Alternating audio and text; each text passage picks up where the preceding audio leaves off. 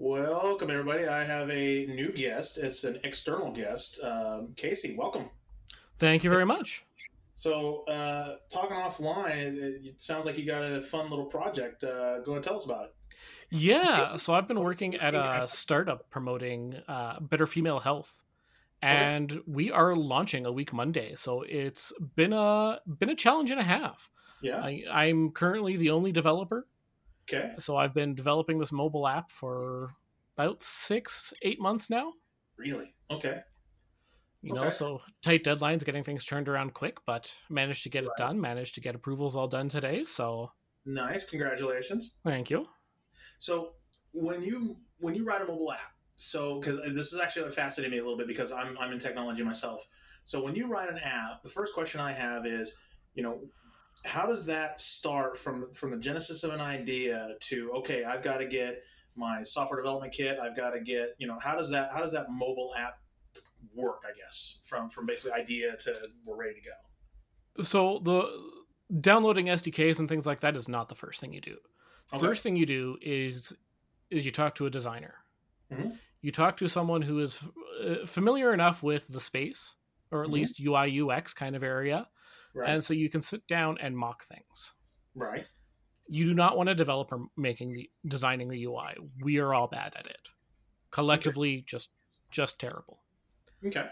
So and you work with them and you pick specific user workflows. Hmm. And what I mean by that is, so we're a fitness related app, and a user needs to be able to record a workout, All right. and then you work through all the details that are involved with that, what gets logged, what gets displayed, Hmm. and then you slowly build up from these different workflows. You end up together with a framework for the app, Hmm. and that's the point where you start putting fingers to the keyboard. Okay. Okay. Fair enough. So, I mean, you're a software developer, so of course, I imagine that it takes you years to get to where you're at. Do you have a lot of people? Because I know because I'm in IT myself, but I'm more of an infrastructure person. So, I can build out the infrastructure for either on premise or in the cloud. I can make it so that we got mobile workforces, that kind of thing. But cannot tell you how many times without fail I've always had some relative who's always looking for like a get rich quick scheme kind of thing, and they're always saying, I got this great idea for an app. If you write it, we'll split it 50-50. Have you had that happen yet? Oh, several dozen times. Yeah. Yeah. Um, the startup I started my career with several years ago, someone came to us with the idea for a doorbell app. They didn't they explained it that they wanted someone to press the doorbell and you get a notification. And the person who told the office the story, this were just like, so they want a doorbell. Right. And it, They want a doorbell. Yeah. the idea people, I'm sorry, are a dime a dozen. Yeah, that's true. Especially people who, so like the founders I'm working with right now are very good at, they recognized Right. that a fitness app has a ton of details to it Yes, it does. and acknowledge that. Hmm. The people who come at you with ideas are never those people. Okay. They think the idea is the most valuable part, and that's just not true. Right. Yeah, in fact, that's one thing I've noticed with a lot of people because I've been approached myself, and I've been approached for other things too, IT related. I've had people say, "Well, here's my idea," and it's like, "Well, that's great, but you still have to fund all the development. You have to fund the computers, you have to fund the Yeah. software, you have to fund all these things that people don't ever think about." And so, I guess so. I'm not sure how much you would know, but I mean, if you're the only developer, I imagine you would have a decent idea. So, at what point? I mean, is this? I assume this is a paid app. Is it a subscription based, or what are you thinking? The So it's a very interesting business model. Hmm. Um, the company's goal is to promote women's health. Okay. So there, it is a fitness tracking app. So there, it is consumer focused. That will be has an in-app subscription with custom ads. Okay. Okay. But we're also looking. But part of the business model is also looking to partner with research institutions to be able to run clinical trials Okay. through the app. But that's a whole other thing. That's down the road a little bit, like Yeah. version 2.0. Yeah, I actually use a fitness app, and let's see if I can find the name of it here. It's because I go to a powerlifting gym, so I'm in really good shape if you need to lift a car. I am in really horrible shape if you want to see abs. So I'm not that guy. So I use this app called Fit Hero. And Fit Hero, the reason why I like Fit Hero is because I can go to the gym. I can do because I'll do deadlift. I'll do clean and jerk. I'll do mainly leg works. I do upper body as well. But it's just basics, right? It's how many did I do? How many sets? How many reps? How much weight? That's it, right? So, and I've monitored Yeah. this app. I haven't seen it like phone home or anything like that, and so it fits my needs pretty well. But I've seen some apps that are really really good, but the subscription model with all these other things, I just kind of look at it like, God, I don't mind paying for the app initially, $5, $10, whatever the hell it is. But I also realize from a business perspective, from your perspective, let's say you sell 1 million of these things, right? Which is pretty good. I mean, if you sold it for 99 Yeah. cents, you've made $1 million. Well, that's all fine and dandy. It pays your salary and pays the founders and pays a few other people, and that's it. That's for the year. You might get 2 years out of that. Yeah. So the subscription I get, but and then the ads. I wonder from your end, have you seen the fight between Facebook and Apple with regarding the stuff that's going on with them? Yeah. So I'm really thankful that we're doing in-house ads. Okay. Oh, So you are. Okay. we're not using Google Ad Mob or anything like that. It's Okay. you pay us, the advertiser pays us directly. We put your picture in the app. It's just that simple. Yeah, I think you're better off that way, honestly. Yeah. Because we're trying to build a fundamentally not sexist companies, we want control over what ads get displayed because there's certain companies we'd rather not support. Oh, I don't like it. There are some companies that I've been loyal customers just because either force of habit, they got good prices, what have you, and all of a sudden they poke their nose into some kind of political thing or social thing, and pretty soon I just go, oh, fuck you. Right? Yeah. Like, me, and oh, sorry, go ahead.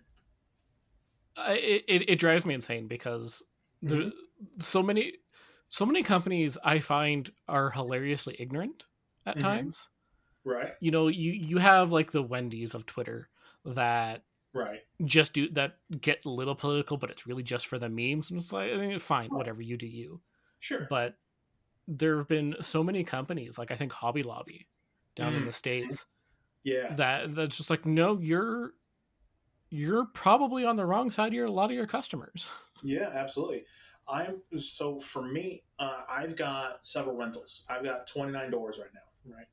And I would say I'm probably center right in my political ideology. And what I mean by that is there are some things that I lean right on, some things I lean left on. Now, I'm not sure if that translates into Canada. So what I mean by lean right is, I'm pro-gun. I'm pro, making sure criminals go to jail. I'm pro, leave me alone kind of thing. But yeah, same thing like you were talking about. You do you. If you want to go off and you want, like gay marriage, had zero issue with. I'm like, they aren't bothering me. They're, who cares? My neighbors down the road, if they want to protest on Sundays and whack their heads, with hammers every Monday, I don't care. It's not my business. But yeah, I've had a lot of companies, especially lately, probably in the last year or so, where they've really started to ramp up the political part. And I'm like, dude, shut up. Yeah. You're a business, and that's kind of with me. So I know for a fact that one of my tenants is one of those far left, protesty, police are evil no matter what kind of people, and I would typically be against something like that, but I don't involve myself in that. It's you pay your rent in full and on time every month. I take care of a leaky faucet here and there, and we go about our merry little way. Yep. Mm-hmm. So yeah. So I mean, is there? Yeah, is there, that's. Oh, go ahead. Sorry, go ahead. So I tend to lean fairly far left, personally, sure. But I general principle of just leave me the hell alone. Right. Is for a lot of it. Like so much I just don't understand because I just don't have the energy to care. Sure. And I've kind of And noticed that myself as time has gone on. And I'm not sure how old you are, but I'm in my mid 40s. So as you get older, you start to care a little more. Like when I was younger, when I was in my 20s, didn't give a clue I barely knew who the president was. Now, to be fair, 20 some odd years ago, there wasn't Twitter or any of these other things where you could get information instantaneously, super easy. But little things, didn't care. Now I'm kind of looking at it from the perspective, two different perspectives actually. The first perspective is, hey, leave me alone because what you do affects me. Either my bottom line or something along those lines. But also, hey, watch what you're doing because you're going to affect the younger generation, whether that be my kids, whether that be you if you're a younger generation coming up. In fact, I had a guest on who he was a comedian and he was coming up in the world, and he voted for Biden. I actually voted for Joe Jorgensen because I'm more libertarian. Kind of what you do on your end is fine, just leave me alone. And when we were talking through that, I said I have to justify my vote to my kids, to my fellow countrymen, to everybody else, and I can justify my vote 5 years down the line, 10 years down the line. So when somebody tells me I voted for Biden, great, why'd you vote for him? Right? I don't care why you voted for him, just why'd you vote for him? And every Biden voter, except for this person, told me I wasn't voting for Biden, I was voting against Trump. And I go, okay, that's all fine and dandy, but let's say 2 years go down the line and Trump's now out of the limelight, blah, blah, blah. Now you have this guy who's got sole power to do lots of bad things. Did you research the guy? Did you say, hey, he kind of lines up with my ideology? Is he going to have my back on the issues that I care about? So that's kind of one thing I always tried to instill in people is that, you don't necessarily have to vote for the two top people. You can vote for a third person. Yeah, the person may not have a chance in hell of winning, but that's that. In fact, I know a little bit about Canadian politics, but me and my wife, because my wife's from Canada, we have never really. And you tell me. So you're far left, you say, correct? I consider myself fairly far left. Oh, Yeah, so in Canada we have a few more parties to choose from. sure. There's still really two big ones, but there is a chance every time, a little tiny chance for disruption Mm-hmm. from some other parties, Right. and there's definitely something to say for that. But Mm-hmm. I'm going to disagree with you a little bit on the notion that you shouldn't have voted for Biden just because it was a vote against Trump. Oh no, I'm saying that it's fine to vote for Biden however you want. I was only pointing out that if you voted against or if you voted for Biden because of Trump, eventually Trump's going to go away, and so now did you think that vote through? It's not necessarily saying you're wrong for voting for Biden. It's just I'm kind of walking a person through the logic of it. Fair. But I think for a lot of people, it was voting out someone who is doing them active harm. Sure, I can see that. Yeah, in fact, I didn't, I saw some things that Trump was doing that I agreed with. So, for example, China, and as well as I do in the technology world, China is a big, big threat. And Yeah. I have seen a lot of politicians roll over, do nothing, don't take them seriously, just really just nothing. I just kind of allowed them to do whatever the hell they wanted to do. Not necessarily saying I would agree with the way that he did it, and I certainly didn't agree with him running his mouth for all the dumb shit. Because if you look at the last election we had, he had a very real chance of winning, and I think he probably would have won had he not opened his mouth about really dumb shit. It's like, dude, shut your fucking mouth. You don't have to be the be all end all. You don't have to have everybody coming Yeah. by, patting you on the back, and telling you how awesome you are. It's like you made it. You're at the top of the heat. Shut up. Yeah. Yeah. Someone needed to take away his Twitter about 2 years into that presidency. Yeah, in fact, I remember, and I don't know if you remember this, but do you remember when Obama got elected, how he was addicted to his little BlackBerry? It was a very quick. I don't remember that being a thing. Okay, I'll have to look it up, but I remember reading an article that the NSA was just absolutely beside themselves, going, "Get rid of this BlackBerry. It is a threat." And it wasn't necessarily because BlackBerry was a bad platform or wasn't secure or anything like that, but they just knew that if somebody got in for any particular reason, you can listen in on the president, because you have a microphone right in his pocket. Yeah. And it's just kind of the same thing with Trump when he was on Twitter all the time. Like, I'm in the same boat.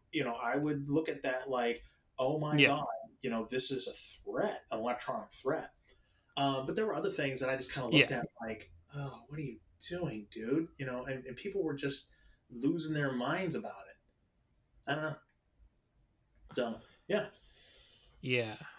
So he was such a mess. Yeah. So who's a person that you like up there in Canada? No one. Is that a good answer? That is a fair answer. There used to be a politician named Jack Layton who ran for the New Democratic Party. Right. Fairly left party, the party you associate when you hear union. Okay, all right. But he was genuine about it. Mm-hmm. He wasn't a politician. He was someone who genuinely wanted to do better. Right. And wanted to help other people be better. Mm-hmm. Yeah, I got that vibe from Bernie Sanders as well. Yeah, very, very similar, very, very similar people. Yeah, I got the vibe from Bernie Sanders. Now, I don't agree with a lot of things that Bernie does just because I've run businesses. I've done the things that, the American dream, basically. I grew up dirt poor, had nothing, know what government cheese tastes like, that kind of shit. But when I see somebody saying, hey, I want all this stuff and I want you to pay for it, my first thought was, well, wait a minute. I worked my ass off to get to where I'm at. I'm finally comfortable, finally starting to see the reward for my hard work for all these years, and you're wanting to take it from me. So that's kind of where I split from him in that regard. But yeah, it was just one of those things. I was like, but you can tell that he's sincere. Like, he believes what he's saying. Like, you can tell that he's not bullshit. He's not saying, well, come on, just I want some free shit. Why don't you pay for it? He's not trying to politic you. He's doing what he genuinely believes is good. Exactly. So anyway, I did see something though that I disagreed with on your guys' side. You guys, and this is just me, I cannot imagine that you're much of a gun person, Not really, no. No? Yeah. I remember I Oh, what? I'm a nerd. I don't need one. You too? In fact, I got that because I got my first computer when I was 9, I think. And then, I was playing with it for a little bit. It was a little piece of shit. And then a buddy of mine was no longer using his 8086. Or no, excuse me, it was an 8088.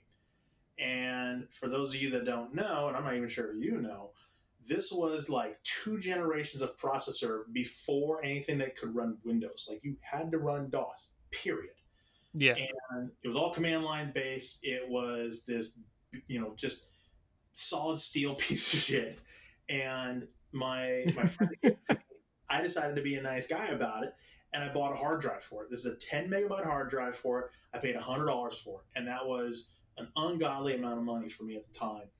And he was practicing his programming with assembly language. And assembly language goes down to the chip level. And I gave it back to him because he needed it. And sure as shit, he calls me up and he goes, I fried the hard drive.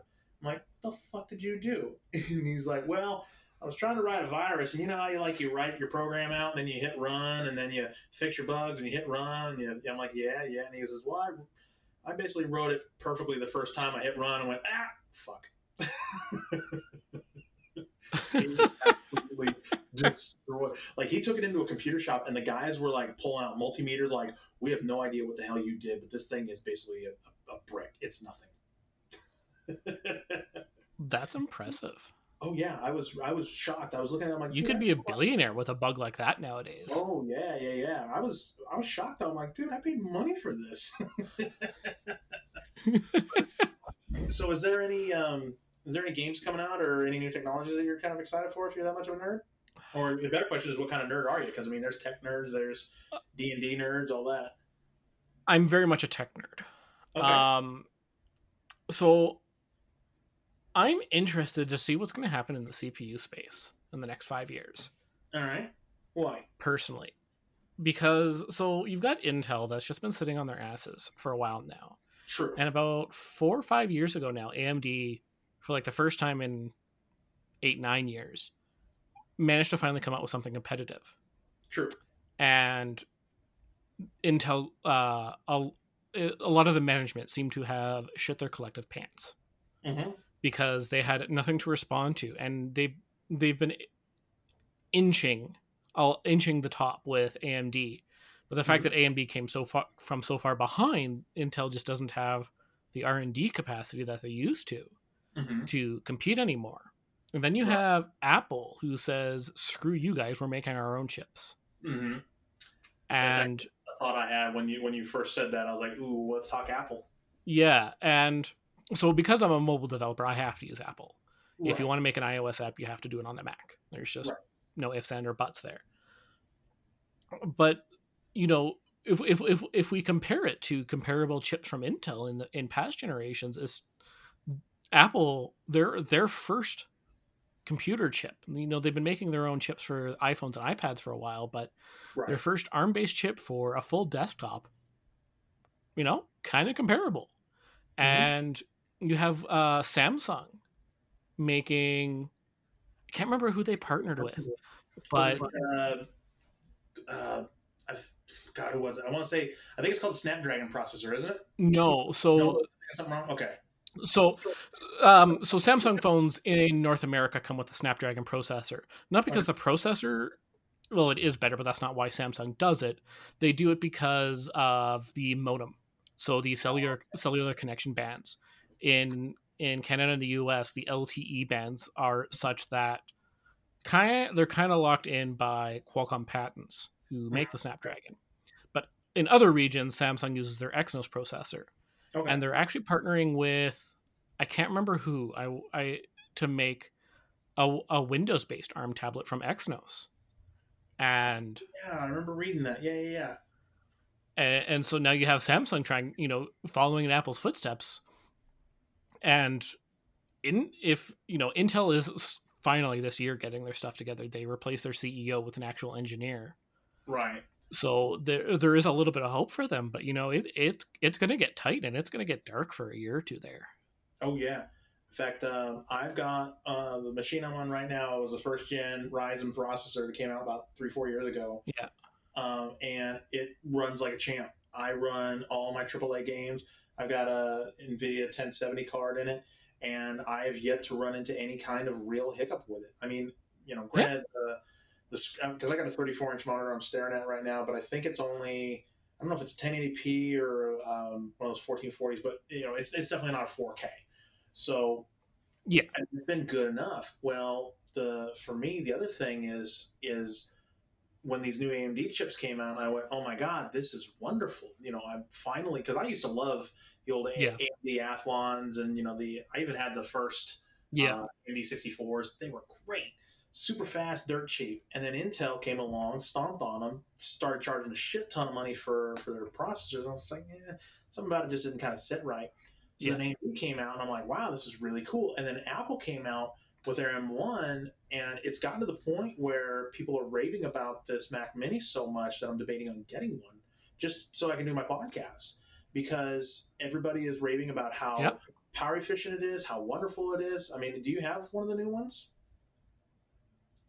I actually have an M1 Mac Mini, funnily enough. Oh, you do? How do you like it? Mostly because, I'm not planning on keeping it for 6 years like I did my last laptop, mostly because I don't think Apple's going to support it that long.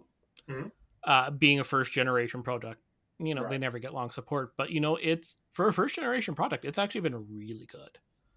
Yeah. You have the 8 gig or the 16? 16. Okay. The reason why I asked is because I've seen reports, I think it was on Slashdot, that said that they're seeing the SSDs wearing much faster than what they should. So you may want to check in on that. And there was a report that said that the 8 gigs were wearing faster than the 16s, but the 16s were still wearing pretty quickly. So that might be something you may want to check out. Definitely something I'll look into. Thanks. I actually hadn't seen that. I could see it for the 8 gig, like if you need to do paging, Mm-hmm. where it takes your SSD as like a lower level RAM. Exactly. I could see that happening, but I had to get the 16 because I'm a mobile and a backend developer, so I'll end up with just so many things open. Sure. Oh yeah, I'm in the same boat. With me, I'm running Windows 10, and even this morning, I had probably 20 tabs open on my browser. I had 4 Excel spreadsheets. I had a ton of shit open, and it's all Yeah. boring as shit. I mean, I don't work on anything exciting. I don't work on, space shuttle shit. I don't work on next generation stuff. I work on cloud computing. I work on, connecting things back and forth, databases with Active Directory, domain controllers, and, shit like that. Nobody fucking cares unless it doesn't work. Then they care. Then all of a sudden on their best Right. So it's usually how it works. Yeah. So is the company just you and the 2 founders? So there's the 2 founders. All right. Sorry, there's 2 founders. There's also a couple business development people who are focusing on like the ad relationships and focusing on growing the business model and marketing side of things, because I'm also terrible at that. Sure, me too. I don't like people that work with computers. Right? Yeah. So is it just like the 5 of you? I think there's 6 of us. I can't remember off the top of my head, but yeah, we're really small right now. We're just about to launch, and if we can prove out a little bit, it's going to accelerate very quickly. Yeah, definitely. Yeah, because I remember working at small companies like that, and there was, in fact, I think a company or 2 ago I was working at, they were a small little company. There was like 12 people working there, and they were nice. They were nice people, but there were plenty of times where like I quite literally had to just go down to Free Geek, which is basically a almost like an IT charity kind of thing, to get equipment so that I can make other things work, and it was a nightmare to deal with. But the funny part was the CEO, really nice guy, but he lived in a $4 million house, and a $4 million house in Portland, Oregon is gigantic. And he lived right on the water, and he wanted to be that jet-setting CEO, the kind of guy that would go out, hop on a plane, first class, chat people up, have a drink, and that was it. And it's like, no, CEOs have to do real work. They have to look at reports and financials, especially in the early days. Exactly. And he just didn't want to do that, and it started to slowly fall apart. In fact, one of his biggest ego things that he loved was, he loved having a MacBook Air. I think it was MacBook. No, it wasn't a MacBook Air. It was like one of the first MacBooks that started getting really thin. And he loved that we were in the Pearl District, and the Pearl District is a young, hip, trendy place. At least it was at the time. I don't know if it is still. And he had a big head of white hair, and people would always walk up to him like, Silver Fox, look at you. And that was his whole play. He's like, yeah, check me out. I'm awesome. I'm like, dude, no, you got to get back here and check out our quarterly financials. Yeah. But yeah, I remember every CEO I've ever talked to, because I generally try to have a good rapport with them. Every good CEO I've ever talked to says, I don't have a life. My entire life is this company. I get up, I check my email, I read reports, I do all this other fun shit. He says, I come to work in a brand new Tesla, but I don't get to enjoy it. I don't get to like roll around and take my kids out and have fun. So yeah. And then of course were you at this place since the beginning? Yep. Okay. So were you like a bigger place before? Like, was it like a scary jump to make that jump in and go, okay, I got to know if this place is going to be financially viable and that kind of thing? It definitely was. So one of the founders is a friend from university. So I wouldn't make that jump with someone I didn't know personally. Okay, that's fair. And it was definitely a jump. So they're very bootstrappy as well in the start. And it kind of worked out that I needed to help my mother out with some health health issues. Mm-hmm. And Because you're a good so person. I was able to quit my job, work part-time living with my mom while we were working through these. Right. And so I didn't have a rent, didn't need to pay rent, so I could Okay. actually afford part-time. Okay, that's fair. But I mean, if you're help taking care of mom, it's like Yeah. you do what you got to do. You Yeah. got to be a good kid. Yeah. In fact, I had my stepbrother at the time.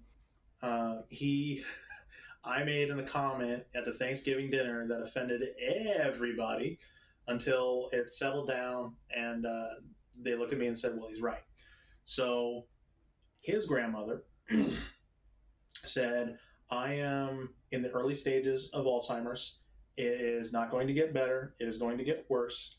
I need somebody to come take care of me. And she told this to her 4 grandchildren. Now, to be fair, her grandchildren are in their 30s and 40s at this point. She says, you can come live with me. You can stay rent free. I'll pick up the bills. Don't worry about it. Just come and help take care of me, right? And everybody was like, well, I don't really want to, blah, blah, blah, except for uh, Kim. His name was Kim. And Kim said, you know what? I don't have much going on here. I can quit my job. I'll come down there. I'll take care of you, Grandma. No problem. So he goes down there, and he's there for 8 years. And eventually, Grandma dies, and she left all of her money to him, which was, I think at the time, a little shy of $1 million. And he was back for Thanksgiving, and we were all there, and including the other grandkids. And hey, so when are we going to get our cut? And he's like, what are you talking about, our cut? And they go, well, Grandma, had about $1 million, so there's 4 of us, so we should all be getting 250 grand. And he's like, you're out of your motherfucking mind. And it caused like a little bit of a stir because Yeah. we're all sitting at Thanksgiving dinner, like we're having, it's like pat potatoes, fuck you, that kind of thing. And I was younger and didn't really read the room on, maybe you shouldn't say this, but of course I've never been that way anyway. So I said, well, hey, where were you 3 when Grandma needed her ass wiped at 3 a.m? And who could hear a pin drop? And then Yep. my stepfather, who at the time was a very stoic, and it's his mom I'm talking about, very stoic man. He stops, he looks at me, then he looks at all the other kids, and he goes, you know what? He's right. Where were you at 3 o'clock in the morning when Grandma needed her ass wiped? Oh, because Kim was a very large man. The other grandkids, they were very large people too. I was waiting for a fist to come my way. Like it was that awkward silence where you're like, do I apologize or I just stand by my words? Oh, I forgot about that story until now. So you went to live with Grandma, or you went to live with Mom. You taking care of her, and then you decided to move on to this place. Yeah, and work picked up, and so I did some funding, and I've been full time with them since October. Nice, cool. Oh, so you're really recently. Okay, that's fair enough. Yeah. So, yeah, I don't know. I've loved technology my entire life. In fact, I got some pretty neat things on the back end with technology. Like, I've been doing 3D printers. My house is wired to the gills. In fact, I had a 4-post rack with, these gigantic rack mount servers for a little while. And then the electric bill came, and the wife was super pissed about that. Yeah. My bill went from $80 to like $350, all within about a month. Yeah. Is that what you're set up like right now? No, I haven't been able to afford anything that fancy. One of these, like I've got a 4790K and computer, and when I get a new one, I'm going to retire that into my home server. You would be amazed at how cheap servers can be, and you'll probably hate me, but go on to it's eBay. Not just the server. Oh, it's not? Okay. It's the electric bill. It's True. It's where do I put a server? So now I need a server rack. True. Okay. And being a renter, I can't just go running my own Oh, Cat okay. 6 cables. I need to, I have to manage that. So the cards just haven't been right for that for me yet. Fair enough. Fair enough. Yeah, my house is wired up. I had my house built back in 2005, and I'm like, listen, wireless was just kind of on the horizon. I'm like, wireless is eventually going to get there, but let me go ahead and get wired networking. And I'm so glad I did beause my neighborhood is a Yeah. better neighborhood where everybody has Wi-Fi and they're all interfering with one another. Yeah. Yeah. Just So, just just put up some tinfoil on your fence. And you'll be fine. oh, there you go. I'm sure. I'm sure my neighbors are crazy enough. They're like, Ethel, come out here. He's putting up tinfoil now.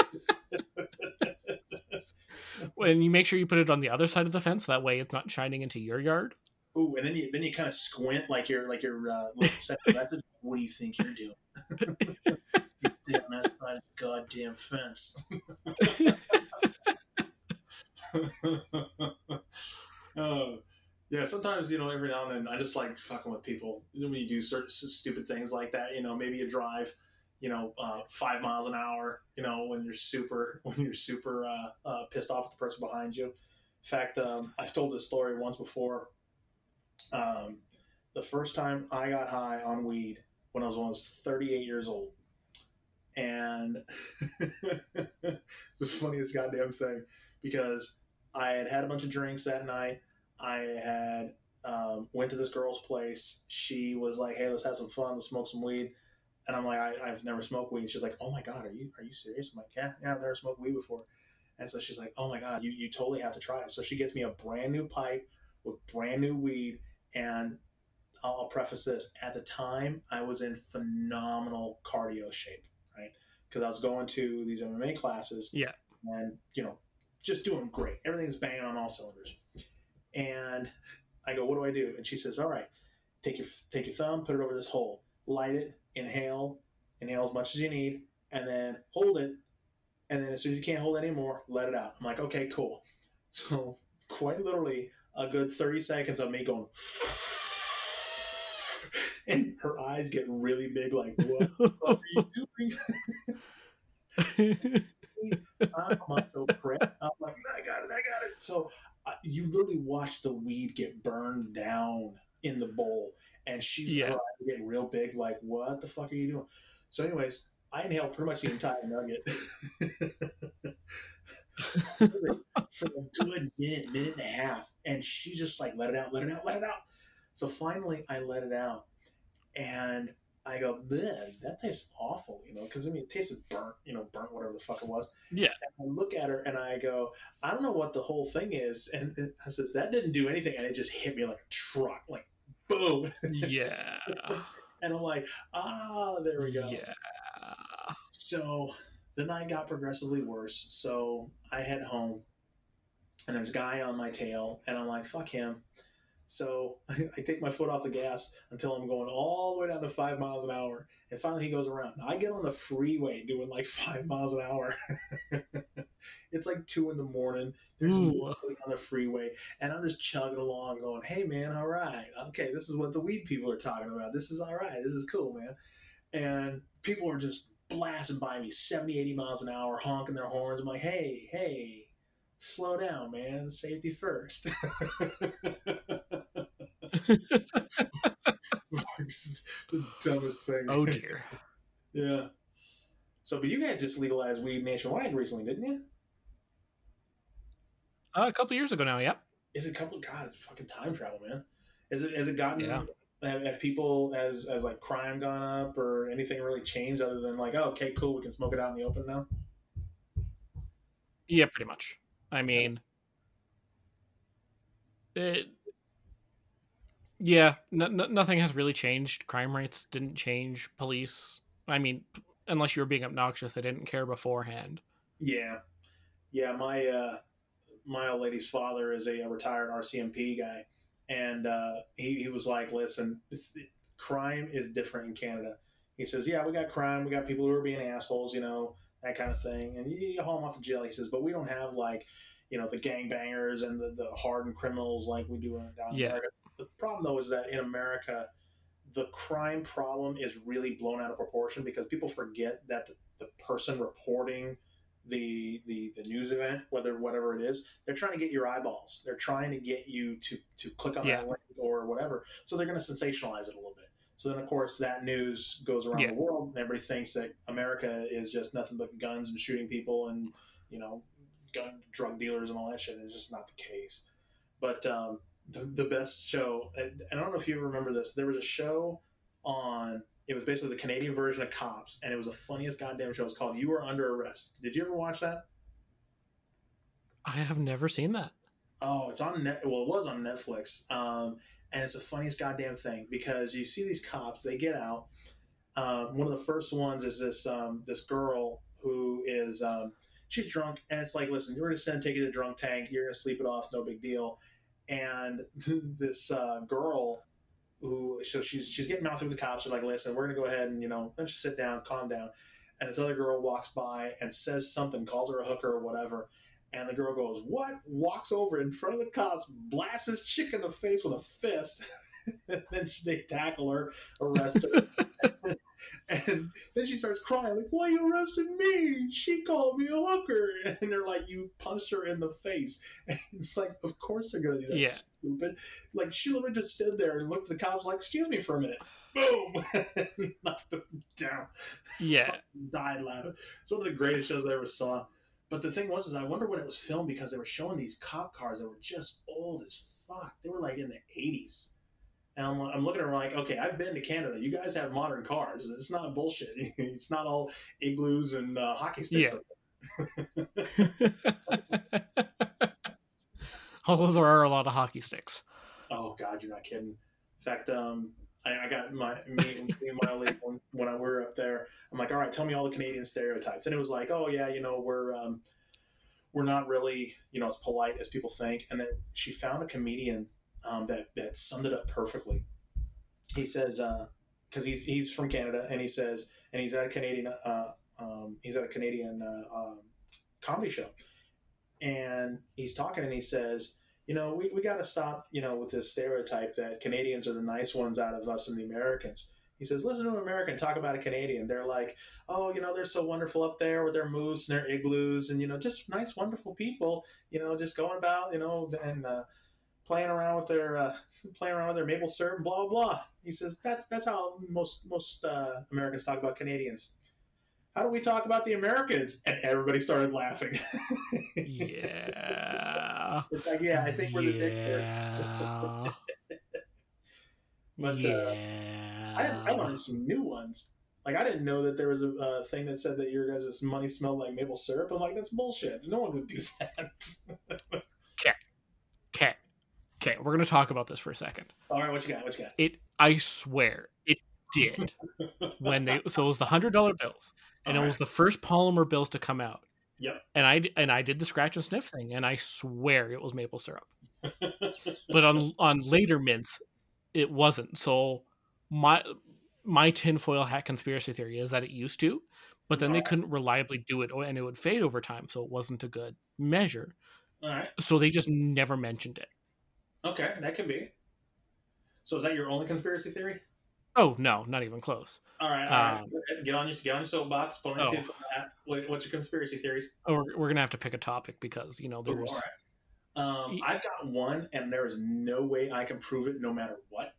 And it's not really conspiracy theory; it's just more something I kind of noticed. So, and not knowing how old you are, you may not know who this person is. So, do you know who Sam Kinison is? No. Okay. Not surprising. Sam Kinison was a stand-up comic. He was insanely popular in the mid-'80s all the way up until 1992 when he died in a car crash.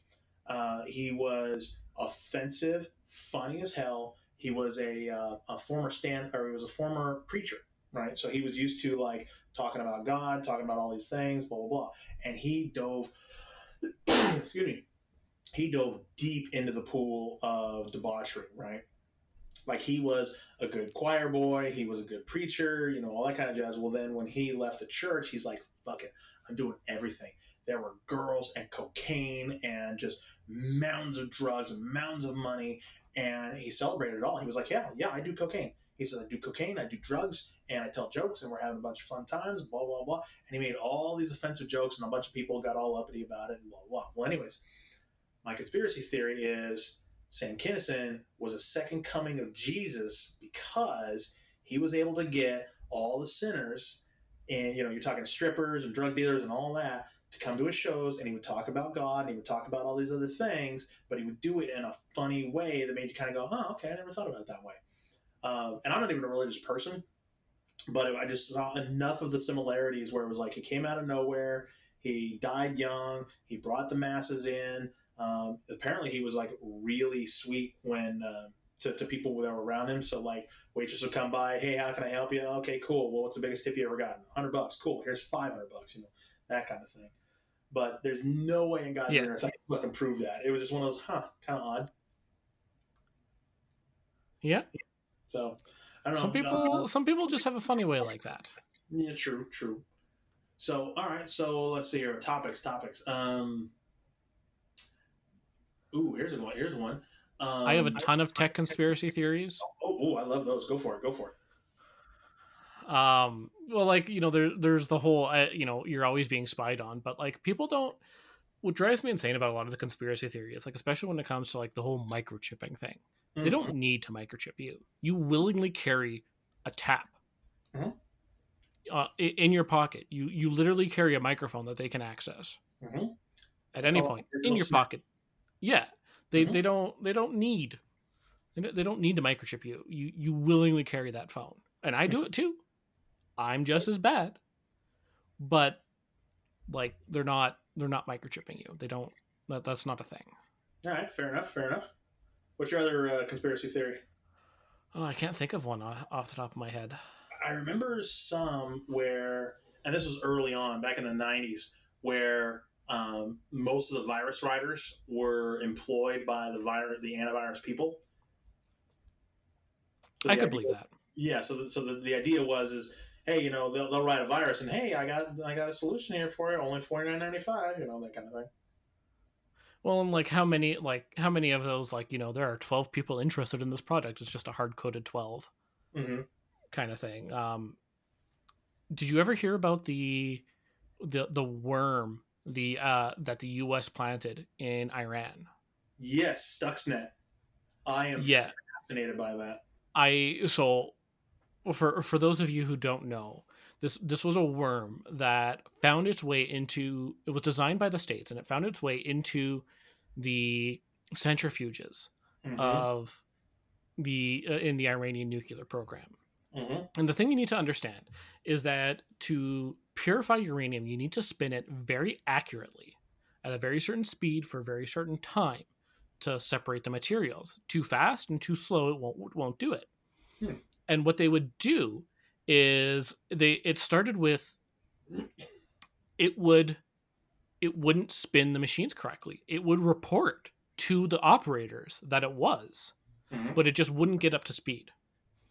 Until after a certain amount of time, it would then keep going too fast and ultimately break the machine itself, ruining their centrifuges.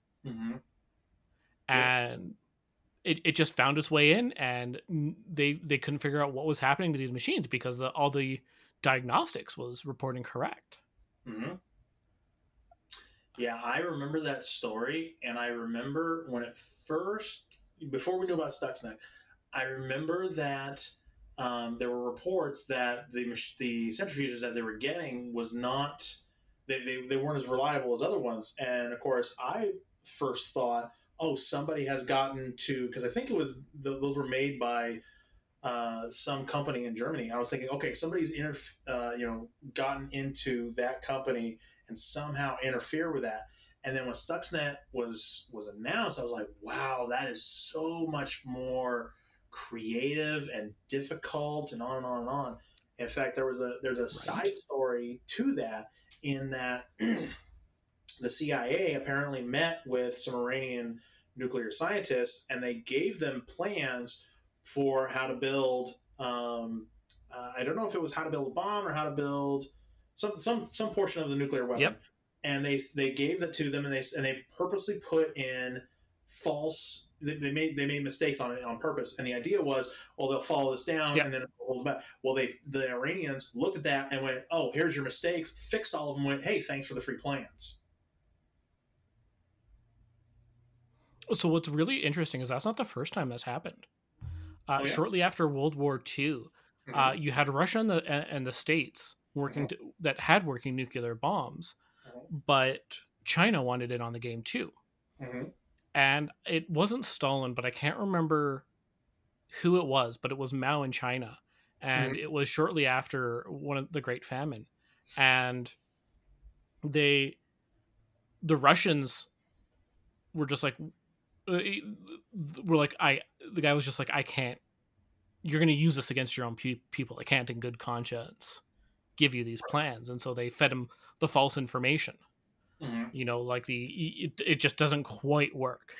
Right. But what the Chinese had to do was they had to go to some of the German scientists that were working on it in World War II and get the data from them. Oh, yeah. In fact, I remember reading plenty of times, and it's kind of famous at this point, where after World War II, we started snatching up German scientists like crazy. Oh, yeah. Which is smart, you're like, yeah, you don't want these guys falling into the hands of the enemy under no circumstances. Well, not only that, they were genuinely good scientists. Oh, yeah. In fact, have you ever been to Germany and gone through like the concentration camps and all that? I have not. Don't go. If you have, to be fair, I have had horrible childhood. I have a nice callus over my heart, the whole nine. So I can see a lot of things. Like I've seen like the Nicholas Berg beheading videos and things like that, and it doesn't bother me, which should speak volumes about myself. But I went and toured Dachau concentration camp, and you could feel evil on the walls. Like I walked in there and I'm like, yeah, something is fucking wrong with this place. But I remember reading on the walls where they were talking about all those horrible experiments that they did on people actually had scientific results, and they were like, hey, this tells us certain things. Oh, yeah. So the one I remember was they took this poor guy. They got pictures of him, but they had this poor guy, and they put him in a ice water bath, and they were like, we're going to freeze him to death. And the only reason why was they wanted to find out how much a pilot in Germany, if he crash landed somewhere, how long could he survive? And you see pictures of this guy, laying in this ice bath, and he's going to die. There's no question about it. But you look at it, you go, boy, this poor prick, And for me, Dachau really, because have you ever seen Shutter Island? It was a Leonardo DiCaprio movie. No. Okay, they actually touch very briefly on this. When I say we, I mean the Americans, and I think Canadians were there too. When we liberated Dachau, we captured all the German guards, rounded them up, and said, hey, and told a couple of 19-year-old kids, hey, guard these guys, right? And so what they ended up doing was they lined them up against the wall and they shot them.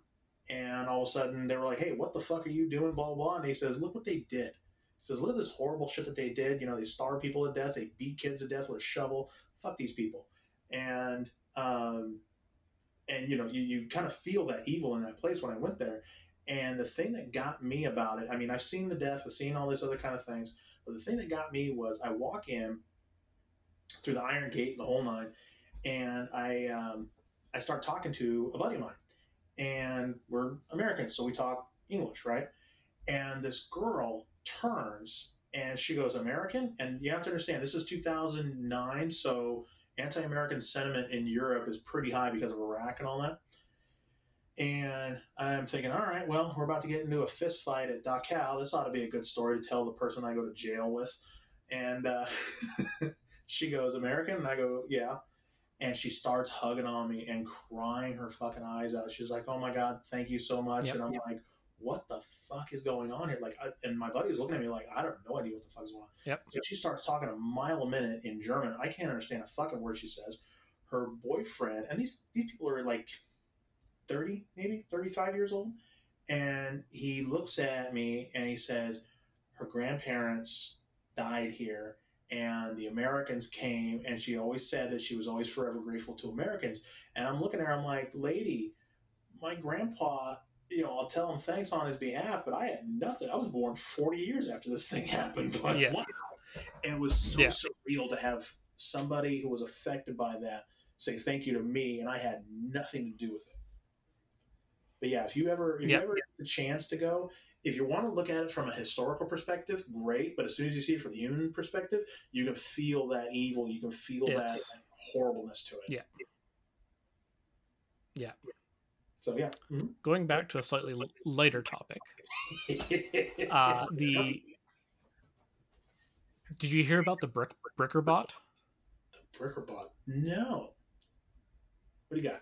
So you remember, had to have been 4 years ago now, where the massive DDoS attack that took down basically all of the DNS in the western states or in the eastern states. Okay, no, I don't remember that one. It was a massive DDoS attack, brought down AWS, which brought down a third of the internet with it. Right. And it was done by using a lot of IoT devices. If you own an IoT device, burn it. Mm-hmm. Because their security is atrocious, they're not maintained, and what'll happen is someone will exploit it, put a little script in there, and launch these massive attacks. Mm-hmm. Some vigilante got an idea that he was going to use these same methods, just simple methods like putting admin on your router kind of level hacks. Sure. And it would try and find the latest patches to install to prevent the exploit it just used. And if it couldn't do it, it would just brick the device. Really? Okay. And this worm got around quite heavily. It brought down like a third of a Californian ISP. Wow. Because, admin seemed like a good idea at the time. And just like this vigilante just bricked a ton of people's devices for the greater good. Yeah, I remember something very, very similar to that. There was a guy who basically was looking around, found exploits, and he wrote a bot that would go around, break into your device, and then patch your device, and then move on to the next device. Yeah, exactly the same idea. And I was looking at that, I'm like, okay, bad, but all right, I'll let it slide because you're doing the greater good here. And there was another virus that went around in like the early 2000s where it would infect your Outlook, and then it would send itself to everybody, and it would say, hey, I'm going to install some shit on your computer. Would you like me to install it? Now, normal viruses would just install it no matter what you said. This one, if you said, no, don't install it, it would go, okay, cool, thanks, and like not install itself. It's the dumbest thing. I was like, well, Windows had one of these worms. Yeah.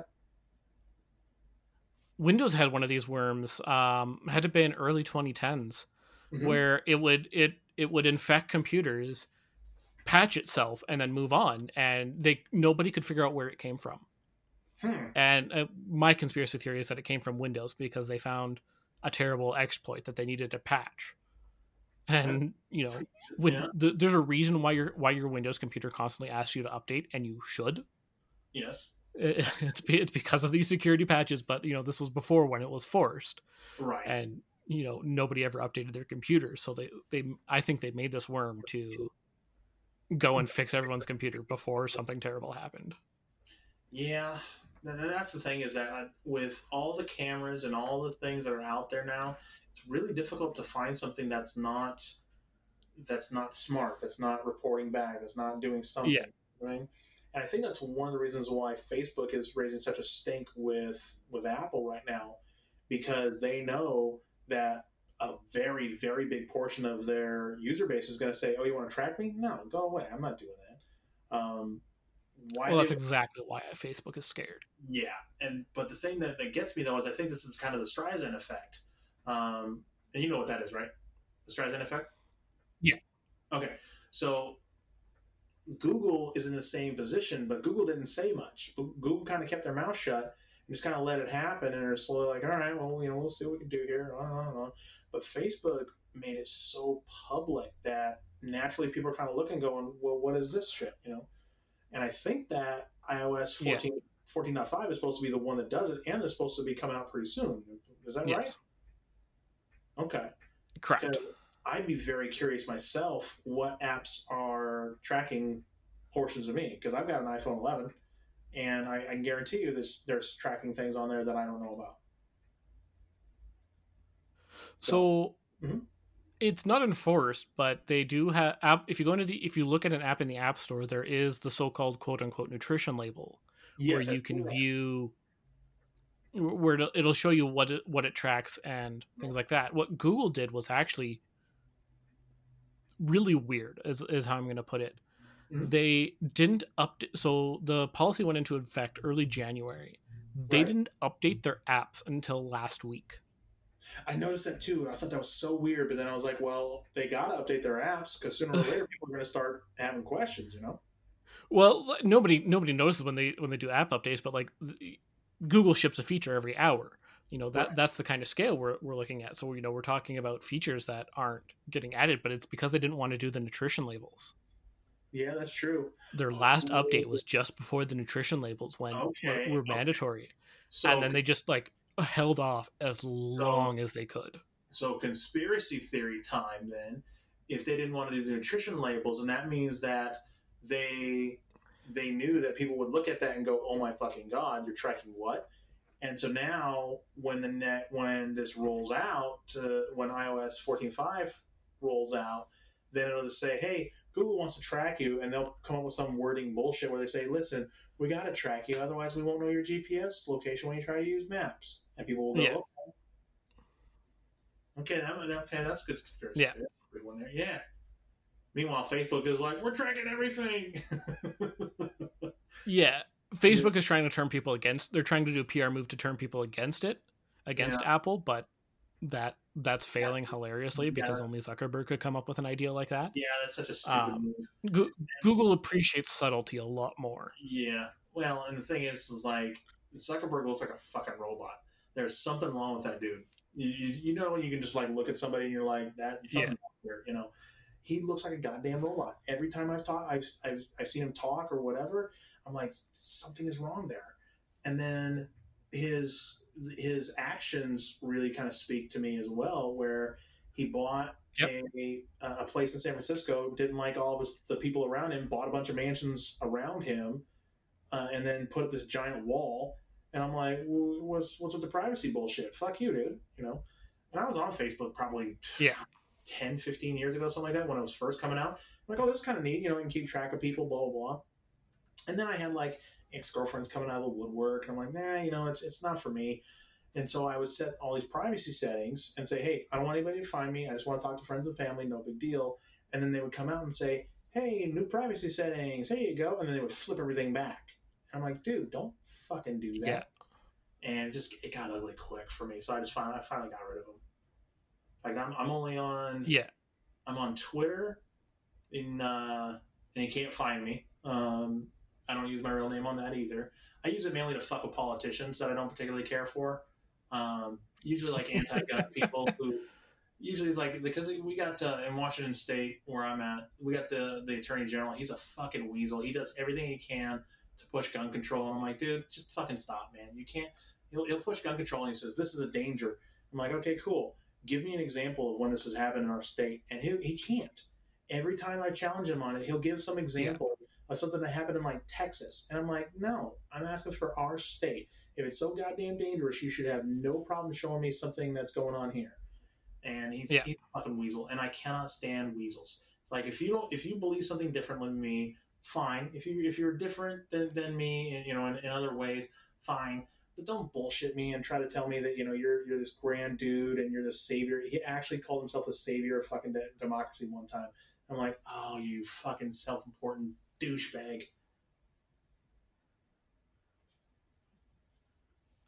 Yeah, I can see that. Yeah. But yeah, no, they're the state of social media is just it's going to be an interesting couple years, especially Mhm. with all the antitrust inquiries that are finally starting to happen in big tech. Yeah, I saw Google was getting into antitrust, and was there any others that you know off the top of your head? Facebook as well. Yeah, yeah, I could see I that. think I think we're a couple years away from Facebook being broken up. Well, Microsoft was actually ordered to be broken up way back when. Yep. And the only reason why they managed to survive that was because, at least in my opinion, the judge afterwards started running his mouth. He kept saying, "Oh, Bill Gates is this evil little prick. He has this Napoleon complex and blah blah blah." And I'm like, "Yeah, yeah, we all fucking know that, but because you ran your mouth, now all of a sudden he's going to court saying this judge is biased, this, and this, and he saved the company." Yeah. Because people forget how fucking evil Microsoft was back in the 80s and 90s. These guys Oh were yeah. doing all sorts of horrible shit, stealing code, and then it's like, "Oh, you don't like it, sue me. We'll put it in Windows, and everybody get used to it, and you can wither off the tree and die." Yeah. So yeah. Yeah. Well, and like the stuff Facebook is doing now is just so much worse, and you're just like, how is this allowed? Oh yeah, yeah. Well, for me, the biggest thing is that I don't mind paying an extra few bucks for a phone or a phone plan or something like that, but I would love absolute anonymity. You know what I'm trying to say. Yes. um, but just knowing that when I pick up a phone and I use an app or I make a phone call or whatever, I'm the only person that knows that I'm doing that, or the person I'm talking to. That's what I want. I want to know that I can talk. Yeah. I can talk shit about people that I want to. That's one of the reasons why when I do get online on my podcast or anything like that, I don't use my real name. I don't use. I mean, you barely know what city I'm in, because there are real world consequences, right? So I talk a lot of Yep. shit. Some of it I mean, some of it I don't, right? Um, and I'm sure you growing up, kids say the meanest shit they can think of, but if that's caught on somebody's cell phone video or some bullshit like that, and if it lines up just right, then they want your ass fired, they want you kicked off TV, they want all those other things, and it only seems to happen to right-leaning people. Like there's a hypocrisy there.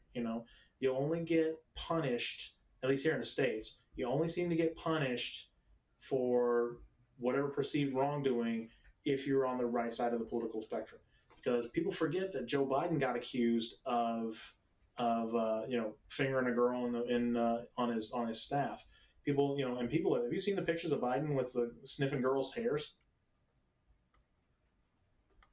Yeah. Yeah. Yeah, pretty creepy. No, am I wrong here? No, they're definitely creepy. Yeah. I just see a lot of, so as someone on the left, I see a lot of, like, I go on Reddit and go to the conservative Reddit, and I just see a ton of hypocrisy there. Yeah, and that's what I hate too. I agree. Go ahead. Like I saw a picture of Trump doing that, Mm-hmm. and it was labeled, "This is what Biden will do." Right. And it's just like, can we talk about how Trump's actually doing that? Right. Like that, not metaphorically. Like Right. that's literally what this image is. Right. Yeah. In fact, that's the one thing that bugs me too. Is I point out hypocrisy because I'm on Reddit too. I point out hypocrisy and I get eaten alive by people going, no, no, no, this is different. Like when we had the Capitol riots on January 6th, right? And people go, 5 people died. And it's like, whoa, whoa, whoa, whoa. 2 people died. One person was shot, one person was beaten to death with a fire extinguisher. Whoever did those things, fucking put them in jail, bury them under the prison. Got no problem with that. 3 people had heart attacks and strokes, but they don't tell you that. Even the Capitol Police said these people had heart attacks and strokes. But so people came out and like, these people are terrorists, they're monsters, they're horrible, blah blah blah. But then people forget that downtown Seattle was taken over for 7 weeks by armed protesters who set fires, who broke into the police station, who also took over City Hall, all those other things, and 2 murders happened there. Nothing. Crickets. No, no, no, that's different. You don't understand. Yep. It's like, well, that's not different. I'm talking about the armed takeover of a government building where people were killed. That's a flat thing. And so Yeah. it's not that I'm defending one or the other. It's I'm pointing out you have a problem with this one, but you don't seem to have a problem with this one, even though they're the same type of event. Mhm. So conspiracy hat me All right. thinks a lot of what happened in Seattle and Portland was instigated by governments, Okay. Fair enough. especially or at the very least was escalated. Okay. Like especially with the unmarked policemen, I think that was an escalation Right. that caused a lot of the rioting. Yeah. There was a lot of peaceful protests, but there was rioting too. Yeah. That's the thing is when the media started coming out and started talking about all these Black Lives Matters protests, they were saying, well, they're mostly peaceful. I'm like, well, yeah. So was the fucking LA riots. You know, that killed 60 people.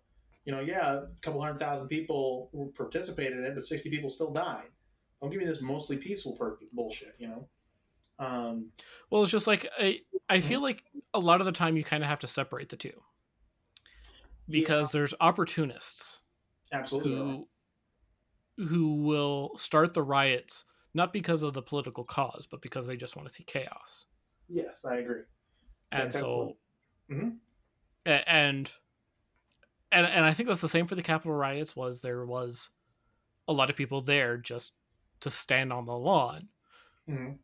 but there were a lot of people there who were there to do a little bit more than that. Yeah. In fact, the woman that got shot by the Capitol Hill police, I saw the video. Yeah, she's gonna get shot. She did Yeah. some stupid shit. Have you seen the video? I saw it that day and I haven't seen it since, so my memory Oh, of okay. it's a little But so, fuzzy. But like it's but you know what happened, right? yeah, it's you Yeah. had a gun pointed at you saying don't go further, and you went further. I You went further. You caught a bullet in the neck. That's stupid shit. You know, you're yeah trying to break in. You know, that happens. So I got no sympathy for her. And then the cop that got hit in the head with a fire extinguisher, and I'm like, great, find the guy that fucking did it and put his ass on trial and send yeah him to jail. Big fucking deal. But yeah, it's this hypocritical bullshit that I cannot stand. You know, I've yeah people go, talk about, well, I want to cancel his job, I want to cancel his career, I want to cancel. It's like, okay. And then when you do something, and then those people say, hey, we should cancel you too. You go, well, I thought you were against cancel culture. It's like, well, no. We're adhering to your rules. Your rules were if you fuck up, yeah you got to whip out the podium, and that person's got to, apologize, and that's not me, and all that kind of bullshit. It's one of those things, like people know what they get when they're with me. When you talk to me, yeah if I like you don't. You know that I'm gonna be offensive. I'm gonna say shit that's gonna piss people off. You know those things. But the flip side of that, of course, is that when shit hits the fan, you know that I'm standing right there next to you, and we're both either kicking ass together or getting our asses kicked together, which has happened on yeah. multiple occasions. There've been a couple times Can we where talk about how? Mhm. Uh, Oh no, go ahead. What you got? can we talk about how most of the people that went into the Capitol building were not wearing masks? Like it Notice wasn't that too. probably one of the most surveillance buildings in the world. I would be shocked if it's not one of the most surveillance building in the world. Yeah, you're absolutely right. In Like fact, there's no way it's not. oh yeah. In fact, that's one thing that just aggravated me to no end. It's like, dude, your face is on fucking camera. There is really advanced facial recognition software. They will fucking find you. It is not hard to do. And you have Yeah the FBI, the Secret Service, all these other agencies that have access to really advanced technology, and you decide you're just gonna go in there, crack open somebody's fucking office with your face in full view. It's like yeah Jesus yeah Christ, people. Yeah, reminds me of you always see those dumb criminal videos where they like throw a brick and it bounces off the fucking yeah wall, smashes them in the face, and you just go, "What the fuck were you expecting?" And then of course yeah there are yeah people right now who've been arrested and they're blaming Trump, and I'm like, whoa, whoa, whoa, whoa, whoa, whoa! Trump didn't drive you to the fucking Capitol. He didn't make you get out of the fucking car, pay for parking, walk all the way across town, and throw a fucking brick through the building. That he didn't yeah. do any of that shit. This is on you. You did dumb shit. You're an adult. I do believe he incited the riots, but Yeah, you chose to do that. True. It's an adult decision. So I don't want to say challenge, but I'll ask you this: how did Trump incite the riot? There is so the speech that he gave that morning. Okay. There, so I believe the riots were planned. Fair enough. Yeah. I truly believe they were planned. There's no way if he wasn't directly involved with the planning, there was no way his intelligence didn't say there is going to be a riot. There is going to be an insurrection at the Capitol building. Yes. And when you listen to his speech that morning with that context in mind, mm-hmm. it's not it's not what he said, it's what he didn't say. Okay. It's when you read between what he says a little bit. Okay. It's just like he's saying to anyone who knows what's about to happen, go do it. Okay. So I haven't seen that speech, so I'm going to go watch that speech before I comment, because I typically like to have at least some information so I can pretend like I know what I'm talking about. Fair. But the reason why I asked that, so I've seen a lot of politicians come out and say Trump, inspired or incited this riot, blah, blah, blah, blah. Okay, cool. Where? Show me where he did it, right? If you got evidence, great, let's see it. Just like with Trump when he was talking about the election was stolen, great, let's see your evidence. Exactly. Reports, hey, 100,000 people voted in this county and it only has a population of 30,000. Shit like that. Okay, I need evidence. I need hard evidence that something that you're alleging happened. So when somebody says he incited the riot, great, show me. So what I'm going to do is, when we're done here, I'll jump and see if I can find that speech for you. Watch it out and see what's said. Yeah. Because here's the other thing. When he got his first impeachment, that was for the whole Russia thing, right? Am I remembering that right? Yeah, the Ukraine call. Okay, so yes, you're right. So it was a Ukraine call. I don't remember reading up on the Ukrainian call. What do you remember what he said in that? So again, he didn't literally say the words quid pro quo. Sure. But he made it very clear in no uncertain terms that unless they announced they opened up an investigation into Biden, he was going to withhold aid. Okay, that's right. Because I remember that, and I remember seeing the video of Biden like a couple of years prior saying, hey, if you don't fire this prosecutor, we're going to withhold this $1 billion loan. Have you seen that video? Yeah. Okay. I haven't. Okay, you really got to check it out. It's like you see him, and he's on TV, like he's openly admitting it. He says, "Hey, listen, I told him you don't fire this prosecutor, then we're not giving you this money." And I'm like, holy shit! And then the thing that aggravated me about that whole situation, I don't like Biden for a couple of reasons. I don't like his anti-gun stance. I don't like his, he voted for the Iraq War, which I think took our eyeball off Afghanistan much further than what it needed to be. A couple other reasons, but the thing that aggravated me about him was he didn't admit something that was obvious to everybody. When his son got on that Ukrainian gas company's board of directors, I'm like, this is clearly obvious what's happening here. He has no gas experience, no mining experience, no nothing. Why the fuck do you think he got on this fucking board? Come on now. Who are you trying to bullshit here? Yeah, it was just one of those things. Yeah. And that's the thing with Trump, is he's very good about not giving you the literal words to prosecute him by, but that doesn't mean that's not what he's not saying it. Sure. And that's something I struggled with watching the impeachment trial of, like, it's not the literal words we're after here. Mm-hmm. It's when you have to take a step back and look at broader context. Sure. Like with the Ukraine call, one of his advisors or sons, I can't remember who, did use the words quid pro quo in a call with Ukrainian diplomats, but it wasn't in the Trump call. Okay.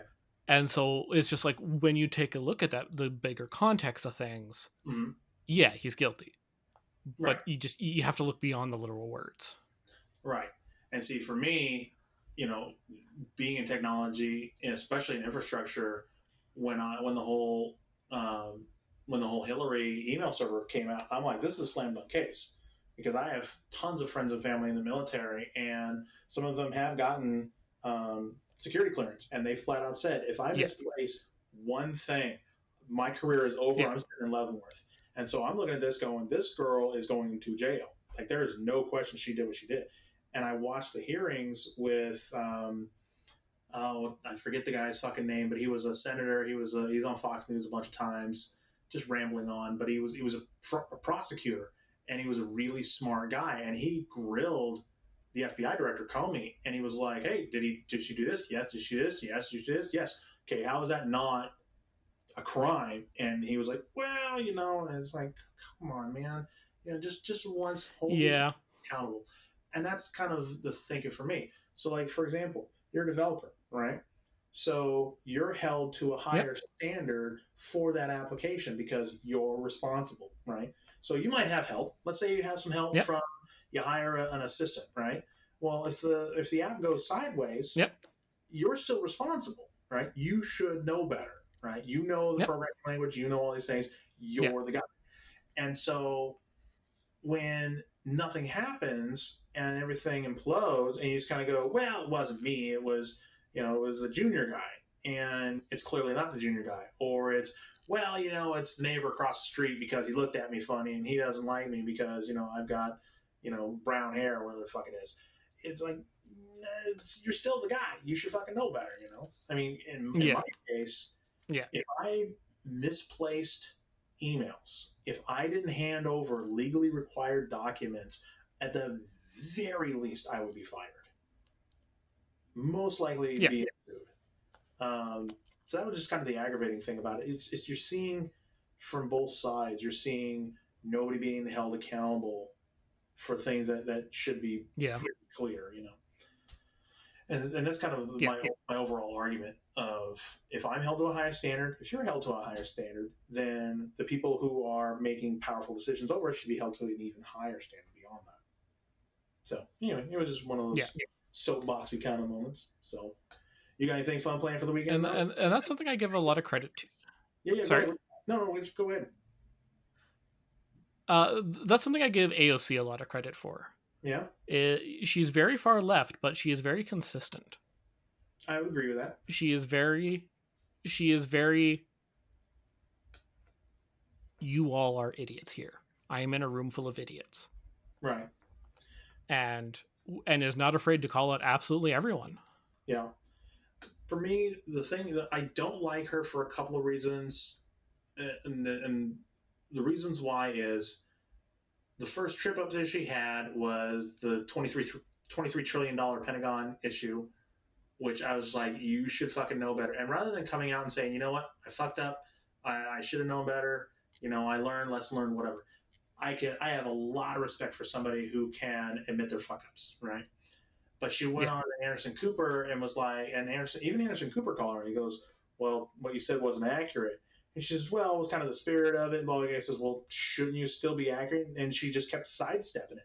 And I'm like, wait a fucking minute here, Yeah. You got to do that. And then when the Seattle riots and Portland riots were happening, they put a microphone in her face. What do you think? Well, I don't have enough information. And at this point, the riots have been going on for months. And so it's like, nah, I'm not buying that. I'm not buying that line of bullshit. And then when the insurrection happened in Capitol, then all of a sudden she had all the information and she was more than willing to talk about it. So for me, those were kind of things that kind of turned me off on her. She's passionate. I agree. She has her ideology. Fine. But I don't think she has a lot of business experience. So I don't think she understands that, when you make a decision, and I've had to deal with this myself because I'm also, because, of the nature of what I do, I'm in charge of people. I have a lot of people that report to me. And if I have a fuck up, I can cost people their jobs. I can cost millions of dollars in damage easily. One wrong move, one everything. Yep. So I have to think about all the things, all the pieces in play, right? So if I say, hey, I want to do X, right? I go to the bosses, I want to do X. Great, come up with a plan. I come up with a detailed plan that's pages in length. And I say, this is what we're going to do. This is how we're going to pay for it. This is how we're going to save money. All these things, right?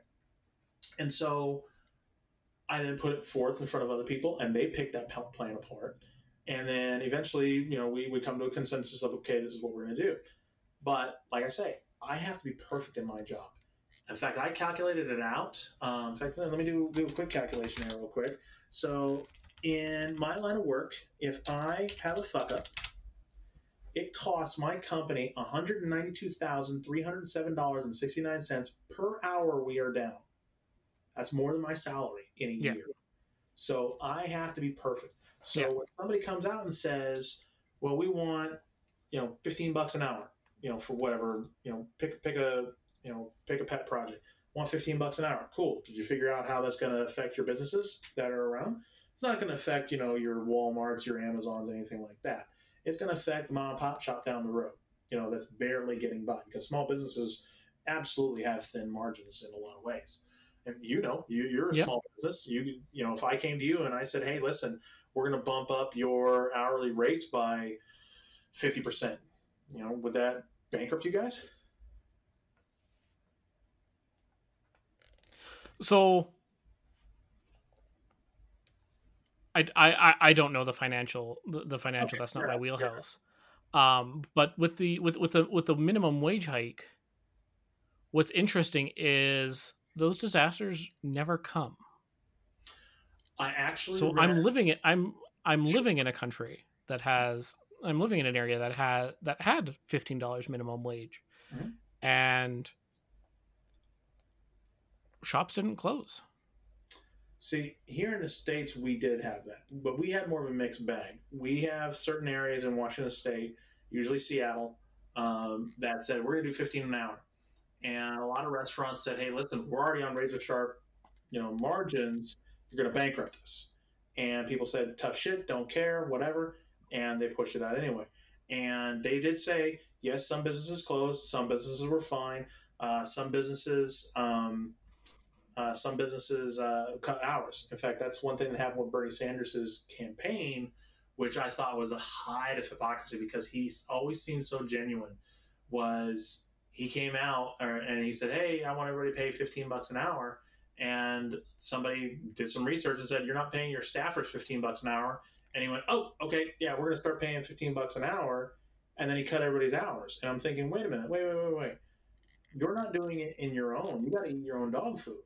You know, just like with you, you got to try your app out. You got to know what your app is. You got to know Yep. what the product is. You got to know what everything is there. And so for me, I need somebody that, if you're going to start fucking with things, one way or the other, 15 bucks an hour minimum wage, universal health care, whatever. Um, you better know what the fuck you're doing, because you're going to cost people their Yep. job. You're going to cost them their livelihoods. You better be fucking perfect. And that's the thing that aggravated me about Obamacare, because everybody kept saying, "We're going to have universal health care. We're going to have this, and this." And Obama came out and said, "I want health insurance for everybody." And being that I have, business, experience, my first thought was, why are we involving insurance at all? And nobody could answer that for me. Nobody could say, "Well, we're involving insurance companies because of X, Y, and Z." I'm like, no. If I have a doctor or Yeah. any product, I should be able to go to my doctor and say, "I have a problem." And he says, "Sure, man, I'll pay, it's going to cost you X." Why am I involving a middleman? All middleman does is fuck up things and puts in more cost. So why am I dealing with that?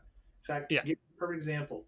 When my oldest was born, Obamacare was just about to get into full swing. I had an $11,500 deductible. Also had an $11,500 maximum out-of-pocket cost.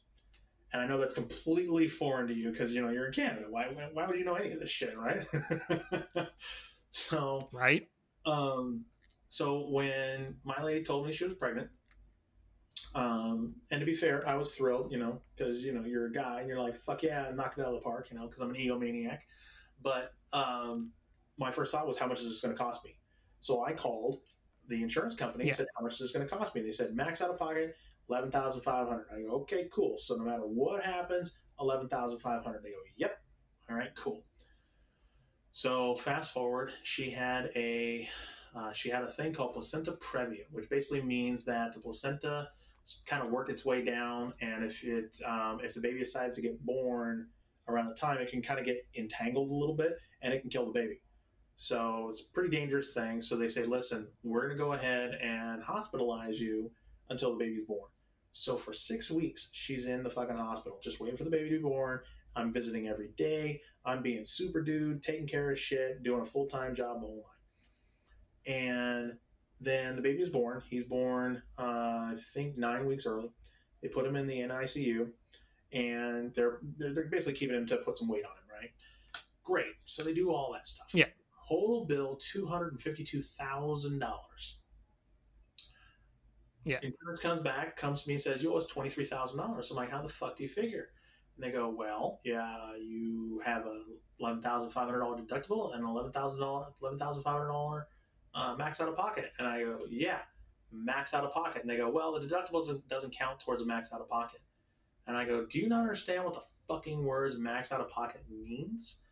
And we went back and forth, Right. argue until finally my employer said, "You got to pay the 23,000." And my boy, he turned 5 years old, and I just paid it off here just a short bit ago. Like, I was paying shit tons of money towards taking care of that. And that's what aggravated me about it. It was like, well, if you want to do something, it's a noble goal. Don't get me wrong. It's a noble goal to say, hey, listen, I want people to be taken care of, right? I don't want somebody to go bankrupt because they got cancer or some shit. Totally noble goal. But do it right. Don't fuck around with people. Don't half-ass it, because Obamacare, everybody goes, well, it's not a perfect bill. And I'm like, I have a $23,000 bill I paid because of your, well, it's not perfect. That's not good enough. When I have to be perfect in my job, otherwise it costs $190,000 an hour, you better be perfect in your job. You wanted this job. You ran for office to get this job. So do the fucking job right, or don't do it, or come back and say, because there's no harm in saying, you know what, this is a much bigger project than we thought. We're going to go back to the drawing board. We're going to get experts in here. We're going to figure this out. No harm in that. Pushing it through for political points, it fucks people. So that's my the problem is that it's not that Obama didn't want to do more.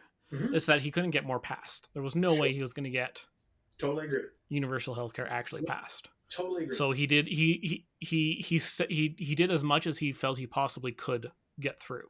Yeah. And he did do a lot of good for a lot of people with that. There were a lot of people. Oh yeah, I'm not saying it was a shit show across the board. No. But what I'm saying though is that people like me who played by the rules, who did nothing wrong, got fucked by a bill because he couldn't get something passed and done correctly. Yeah.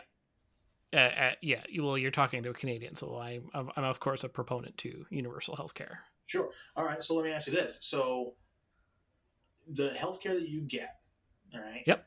So take me through. You get into a car accident. You fall off a Zamboni or some other stereotypical Canadian injury. What does that look like? You go to the ER. Okay, go to the ER, right? And they treat you. Okay. What happens in the background is the doctor bills the province. Okay. And so the province controls prices that say when you do this service, you get paid this amount of money. Okay, fair enough.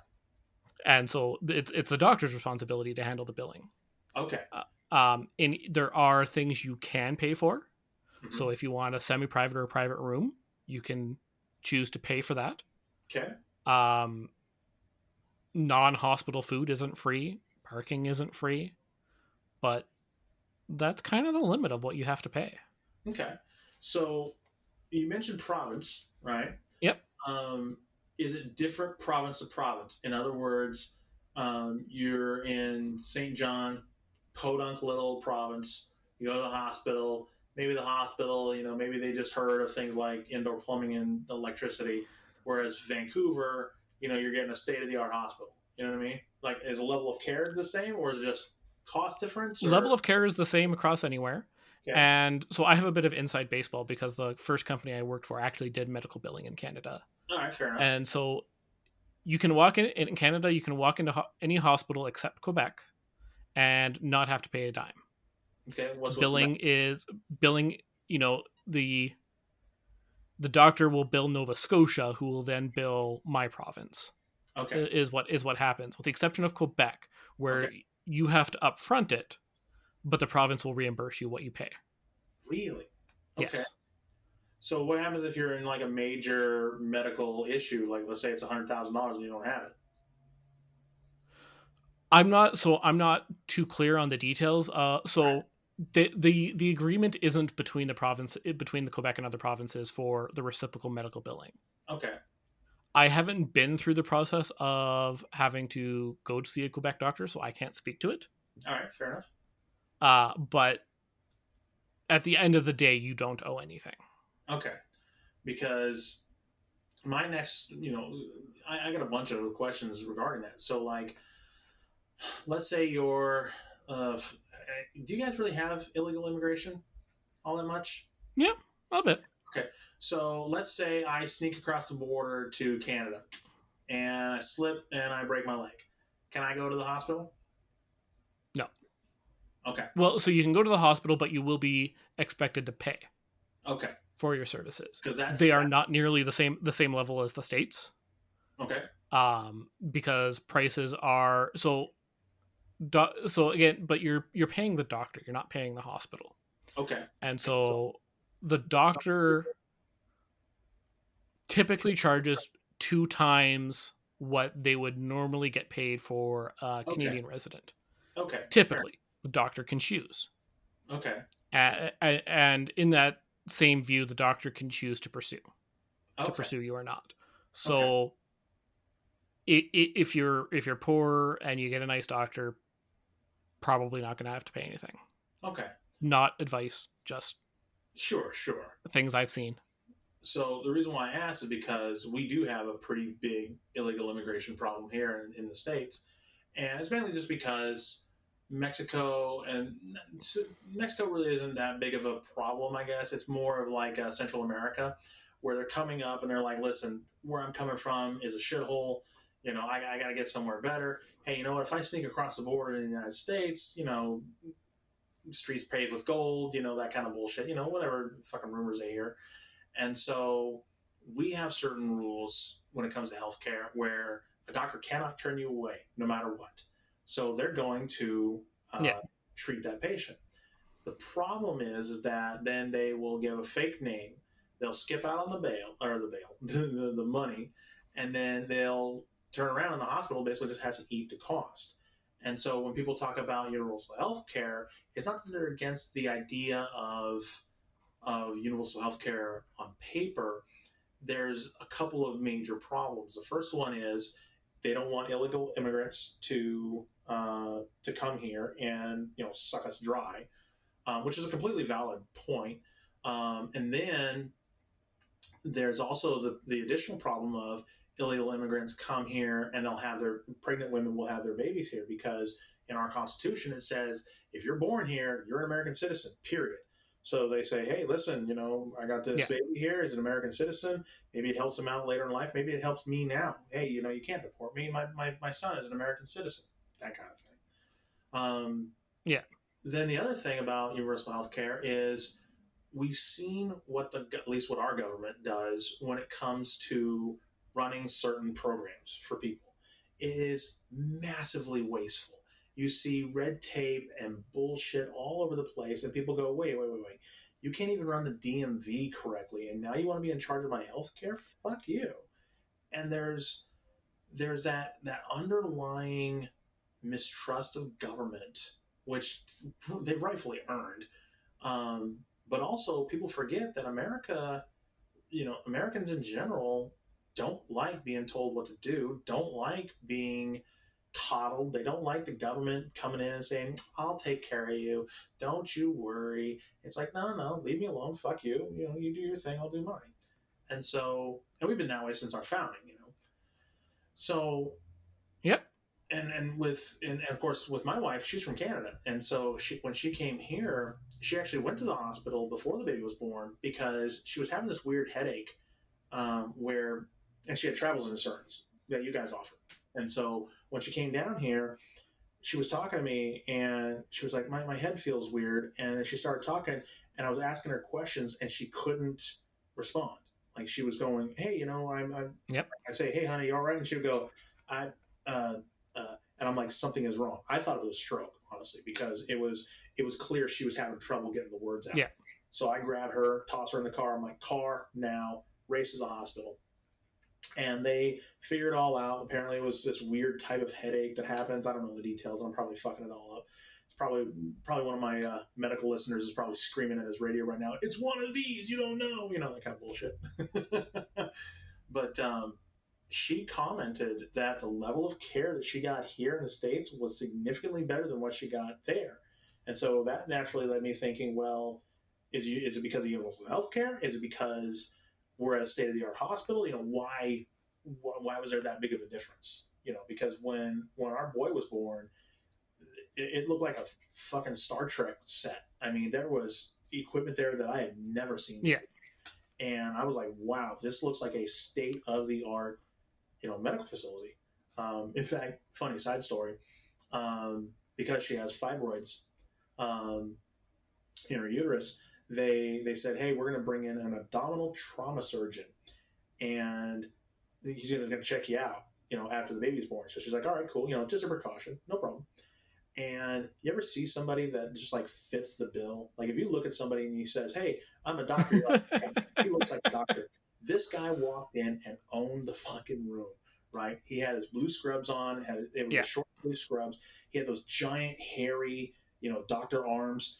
He kind of looked like a military doctor, right? He had the little scrub cap thing on, right? He Yep. comes there and he's like, hi, I'm Dr. So-and-so. And I'm looking at him, I'm thinking, you drive a Mercedes. I fucking know you drive a Mercedes. But he goes behind the curtain, does his thing, comes back 10 minutes later, and he says, okay, good news. The fact that I'm done in 10 minutes means that everything is good. Congratulations on your baby. You have a good night. And I'm like, and of course I go, good, stop the clock. And he goes, what do you mean? I go, you're probably expensive as fuck. You're probably like $1,000 an hour. And he goes, you're not far off. I'm like, Jesus Christ, stop the clock. Get the fuck out of here. Yeah. He was a nice guy, but this guy, like as soon as he walked in, all the other, because there were 15 fucking people in that room. There was a baby trauma team. And I'm like, oh shit. But when he walked in, everybody kind of went, oh, he's here. And I'm like, what, who the fuck is this guy? Yeah. So I've worked with several of those doctors. But you've seen him where you look at him, you're like, that guy's a doctor. I know he's a doctor.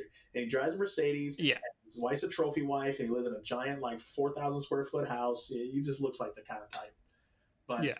I think that's the issue for us is why we have this mistrust and why things are the way they are. Like the mask thing, like universal health care, like guns, like all these other things. We're very independent, almost to a fault. And once when the rest of the world goes, well, why don't you have the government take care of that? I'm like, it's not really who we are as a people. You have yeah, and oh, go ahead. And I think that's going to be the downfall because everyone loves to point out the quality of care, and so it's of course going to vary from province to province, from hospital to hospital here. Sure. I've been on a year-long wait list to see a specialist, but I didn't need to see the specialist. It was a precautionary, preventative, probably a nuisance appointment. Okay. So I was okay waiting. When someone I know was diagnosed with cancer, within a month they were under the knife. Right. So it was done. Ideally. Yeah, and so it was done. So when you need it, it's there. Right. Some non-urgent things might take a little while, but at the end of the day, I know I'm not going to be bankrupt. And when people start talking about like the illegal immigration side of things, they act like they don't benefit from it. From which perspective? They act like society. So as much as people like to shame illegal immigrants, they do a lot of shit jobs that just need to get fucking done. To a degree, yes. There are plenty of those jobs that I absolutely agree. In fact, I've worked a couple of those jobs, growing up, and they are shit jobs. But that said, I think the reason why there's twofold. You know who actually hates illegal immigrants more than like a far wing redneck person, and I've never seen these people hate illegal immigrants more is legal immigrants. Oh my God. Yes. Every legal immigrant I know, they fucking hate them because they're the notion like, listen, I've paid the fees, I've filled out the paperwork, I've done everything right, and these guys come in and cut in line. Fuck that! Like they get on the soapbox fast. Um, but I think the Yeah. problem is that, To be clear, I'm not condoning illegal immigration. oh sure, I'm sure, not. But when you look at it from the view of society, hmm, you can't pretend that you're not benefiting from keeping someone down at the bottom. yes, there are no. And I think you owe a minimum standard of care to them. So one thing though that I've seen, and I imagine there's reports saying otherwise. I've seen because obviously they're going to pay taxes in one form or another, right? Whether that be Yeah. sales tax, whether that be income tax, whatever, right? So they're going to pay some tax into it. But what I've seen though is a lot of reports come out to say that they cost more for things like hospital visits that they don't pay for, things of that nature. So when you weigh it all out, you go, okay, you've got a group of people that you can't track that, you know, admittedly, I've seen studies that say they commit crime less than like their standard counterpart, which makes sense. If you're gonna be in a country illegally, you don't want to like draw attention to yourself. But still, crime Don't comes. commit 2 crimes at once. Exactly, you commit 3 crimes at once. But there are crimes that come in. There are, there's financial impacts. There's all these other things. Um, you're never going to stop everything, right? Just like with gun control, Yep. illegal immigration, drugs, things like that. You're never going to stop any of it. But one thing I've seen though, when they talk about universal health care, one of the biggest arguments is I don't want an illegal immigrant to benefit from this feature because they're all going to come here and they're all going to get us and they're all going to take over all the shit. And then they kind of have a point to a degree. The problem is though is that they can't seem to frame it in a way that doesn't come across as racist. And when I say racist, I mean real racism. I'm not talking about somebody who said the black guy Yeah. over there. Like, what do you mean black guy? Is that racist? Like, no, I'm talking about real racism, right? They go, listen, I don't want illegal immigrants No. to come in. And then you press them a little bit and you go, okay, what do you mean by that? And you go, oh, they're fucking Mexicans. And it's like, oh, Jesus Christ, dude. All right. Yeah. So throwing that whole bucket away, Mm-hmm. they sound like they don't benefit from cheap oranges. True. In fact, How do you think you get those cheap oranges? mm-hmm. Yeah, And so like it's, I'm not for illegal immigration, but like let's not pretend that mm-hmm. other people aren't benefiting from them being there. Right. And so if as a society we're going to benefit from it, mm-hmm. why should we leave them high and dry? All right, it's fair. So I'll ask you this. So I remember, do you remember Papa John's healthcare issue way back when? It sounds vaguely familiar. So Papa John's Pizza, there was something about healthcare, like he was going to have to add healthcare to all of his employees, and everybody went, "Oh my God, it's going to bankrupt! It's going to this, and this." And come to find out, they did a study and they said it was going to add something like 57 cents to each pizza, right?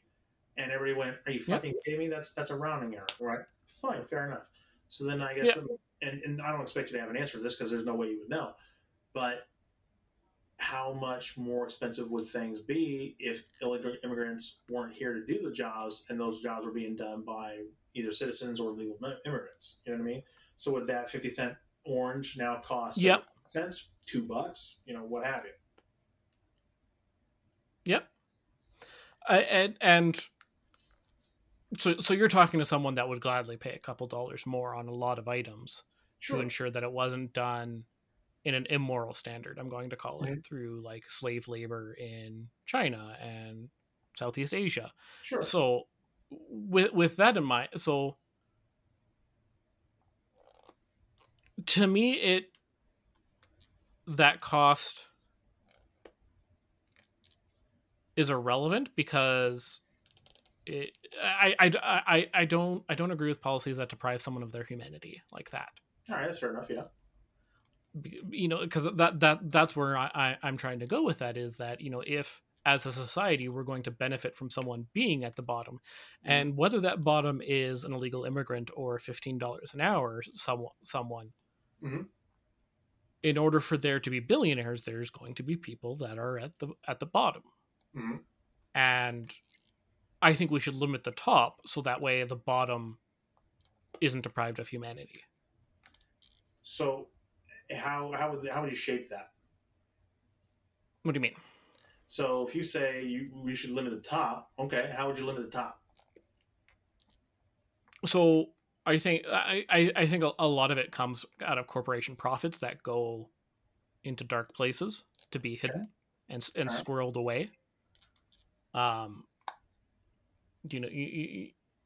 Talk about like the Cayman Islands and all that kind of stuff. Yeah, Okay. there's the Panama Papers. There's a lot of money that goes to very dark places. Right. That if we went after, I think would pay for a surprising number of social programs that when we don't have insurance companies in the middle trying to take their pocket, fill their pocket. So what do you think about the idea of a flat tax? No. How come? Because again, the people at the top benefit from people being at the bottom. Okay. So if you're going to benefit the most, you should pay the most. Okay. So the reason why I ask about that is because people talk about the rich don't pay their fair share of taxes, right? Fine. Yeah. Fair. And most of the studies I've seen show that they do, but it's in how you phrase it. And what I mean by that is it's they're paying, like, I think it's like the top 5% of earners pay something like 80% of the taxes or something. But they pay a different percentage wise. I think if I remember right? So we'll pretend that that's correct. So on a flat tax, the reason why I like the idea of a flat tax, at least in general, the reason why I like it is because no matter what you earn, you're going to pay X amount of dollars, right? Say 10%, right? You earn $1 million, you're going to pay $100,000, right? Fine. So now there's no loopholes, there's no nothing, right? You make $1 million, so you're going to pay $100,000, right? Got a guy paying, makes $10,000 a year, he's barely scraping by, he pays $1,000 because both people drive on the same road, both people go to the same hospital, both people go to the same schools to a degree, et cetera, et cetera, et cetera. But because we're talking about fairness, right? So if you say it's a flat tax, then it's theoretically the most fair. But that said, you could potentially say, okay, you're going to pay 10% on your earnings, right? Well, then there's also 10% on the company's earnings because the company's earnings are not the same as the person's earnings. You see what I'm saying? So that's kind of why I like the idea of a flat tax. But I've seen too many people who will say, well, it disproportionately affects poor people. Okay, that's fine. And then the other thing that I've seen is where somebody will say, well, that doesn't bring in enough revenue to the government, which leads me to my next point of, well, if it's not enough to fund the government, maybe the government should cut their spending. And that's the thing that aggravates me to no end is I am constantly bombarded with, we need more tax money, we need more tax money, we need more tax money. And nobody says, hey, what the fuck are you spending the money I'm giving you on? Like, I spend $700 a month on property taxes alone, just for my house, right? Then I've got sales tax. Then I've got, my car tabs and income tax because I work in Oregon, on and on and on. Then I have property taxes on all my rentals, all these kind of things. I spend probably close to ballpark $70,000 US per year in taxes. Yep. And so for me to spend that much money, I need to know, what the fuck are you doing with that money? And all I'm met with is, and this is from politicians, not from people like you, I mean, but I'm met with, well, you're just going to have to pay a little bit more in taxes. Why don't you help the kids? What's wrong with you? And I'm like, I've driven by these high schools, and I don't know about high schools where you're at, but I've driven by high schools that look like fucking Art Deco buildings. And I'm like, there's a statue in this fucking place. That statue could pay for a teacher for a year. Why are these buildings fucking gorgeous? Yep. Build a square fucking building filled with state-of-the-art computers and teachers, and I have no problem paying the teacher a lot more money. These poor pricks don't earn a lot of money. I got no Yep. problem taking a teacher and saying, hey, you know what, you did a great job. Here's 10 grand. Here's 15 grand. Whatever. Here's a new car. Make sure that you're on top of your game. Yep. But I don't know. I see so much waste, and then they turn around and have the fucking balls to ask me for more money. It's like I could buy a luxury car for what I spend in taxes every year. I roll around in a fucking Toyota Camry. Yep. Yep. So I mean, yeah. What you got? So I very much understand that. So I disagree with a flat tax on the basis that it disproportionately affects the lower you are, the more it affects you, because 10%, when you're only making $300 a week, 10% of that is a lot more because there's a certain number of costs. Mm-hmm. There's flat costs to living. You need food, you need electricity, you need water. That's a myth. That's a myth. Texas is proving that it's not a myth. Yeah. There's flat costs to that. Right. That don't go up if you pay more, if you're richer. So they can, but like there's a floor there, and so when someone gets close to that floor, 10% of your income is a lot more mm-hmm. of your. It's not free income. It's not spare cash, and so that's why I disagree with it. Okay. And when you the government, especially in the U.S., is very wasteful, and absolutely. And I think the tax code could be cleaned up so that there's less loopholes.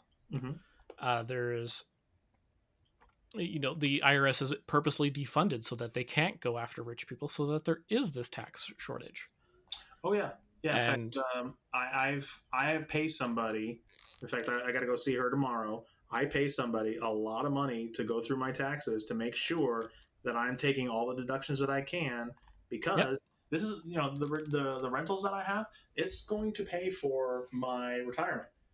I looked at my 401k, I looked at everything else, and it's like none of these things are going to cover it. So I had to kind of go into business for myself. Yep. That's why I spend as much tax as I do. So go ahead. Sorry.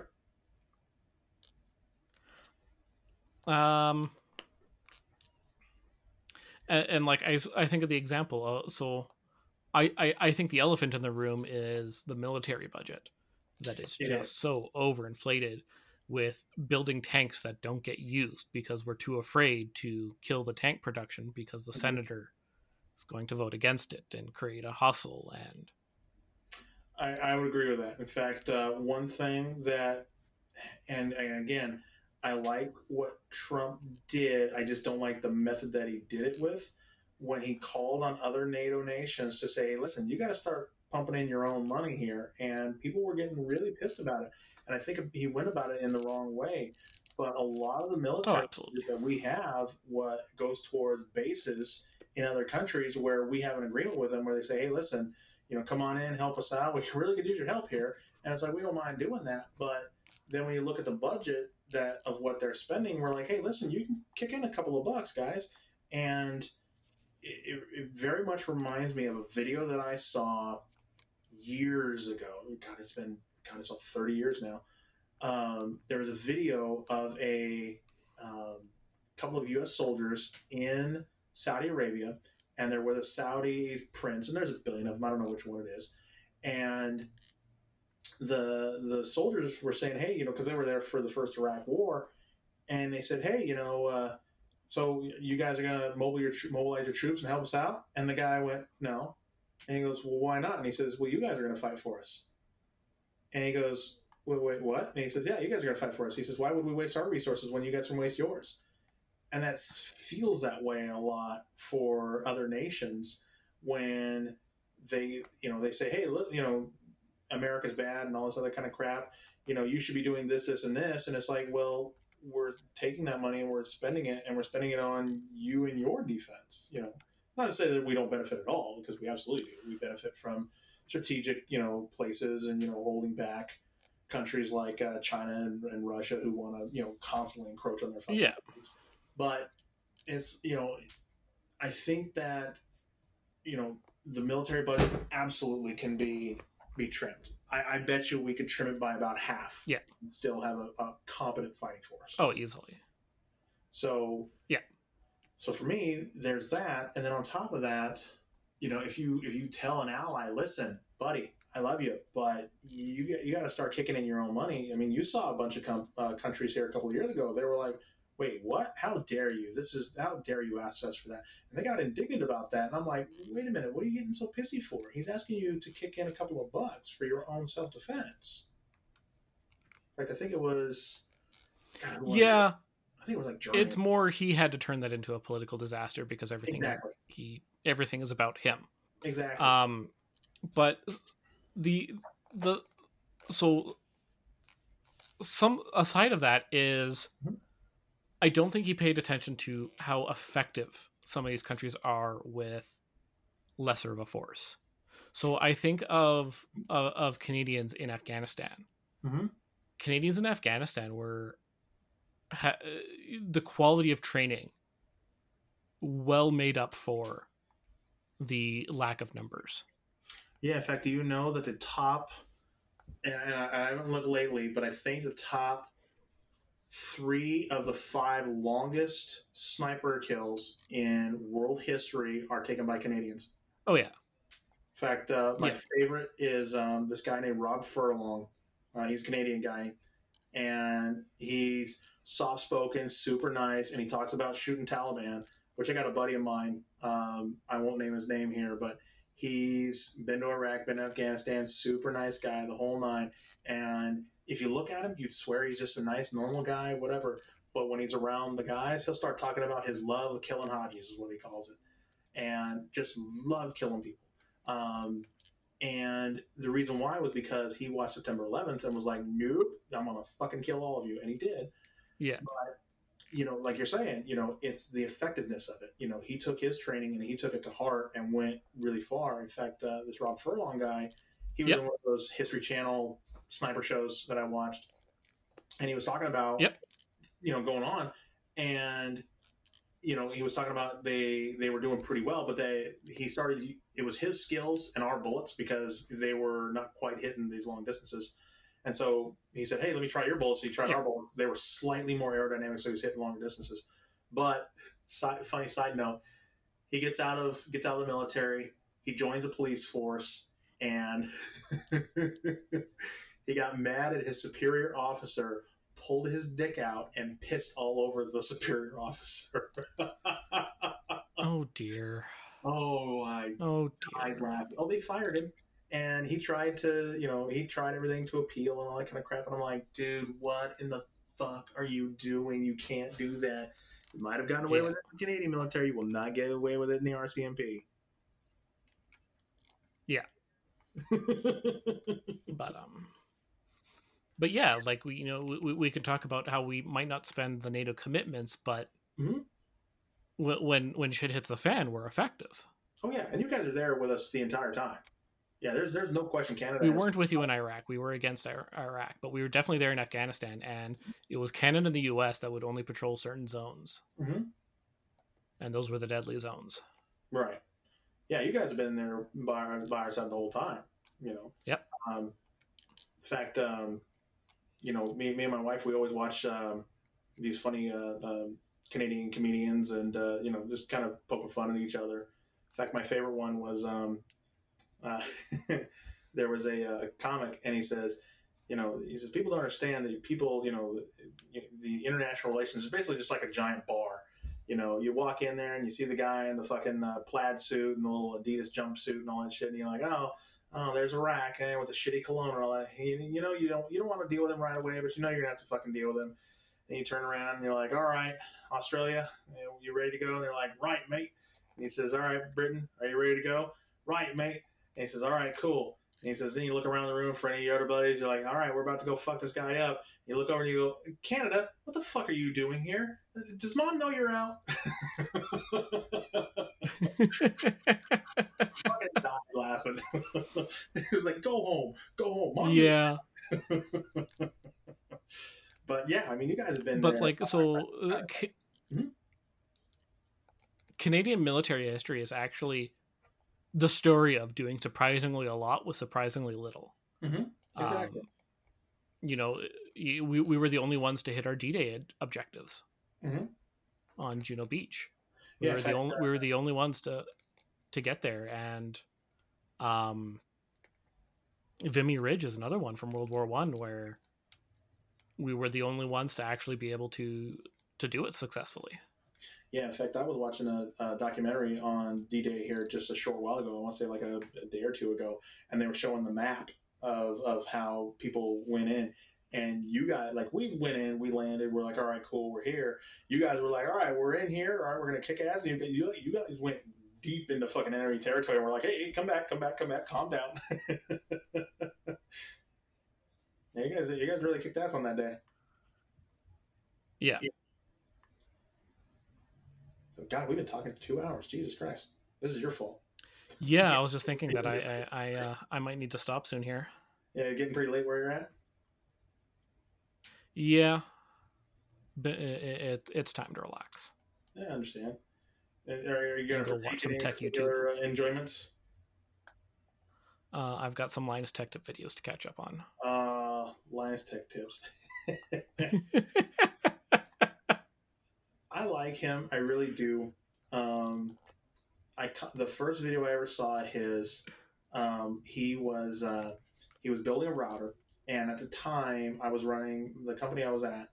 It was a tiny little company, and I needed help, and he said, okay, we're going to build ourselves a router, we're this, and I'm like, all right, and I'm glued to the fucking screen, and I didn't know that he was kind of a goofball, in terms of like, he knows what he's talking about, but you don't really take him seriously. Yeah. And when I was watching him, I was he goes, okay, so we're going to go ahead and we're going to take this guy, we're going to put it in this rack, and it was a rack mount router, and he's doing his thing. He goes, it just doesn't fit. Hold on a minute. Let me go get the angle grinder. And I'm like, what the fuck are you doing? No. I'm like, what in the fuck are you doing? And then I was like, oh, okay, this guy's kind of a goof. And then, fast forward, he's done his thing. And then, of course, he grew his beard. And I'm like, okay, now you look like a man. Now it's like, all right, you look a little more like a man. You don't look like, some kid trying to, wear his dad's shoes or something like that. But yeah, I've always loved his stuff. And in fact, I watched his video where just I think today, where he was talking about the NVIDIA 3060s, where NVIDIA crippled it for ether miners. Yeah. And I was like, come on, guys, what the fuck are you doing? Like I mine Ethereum right now. Okay.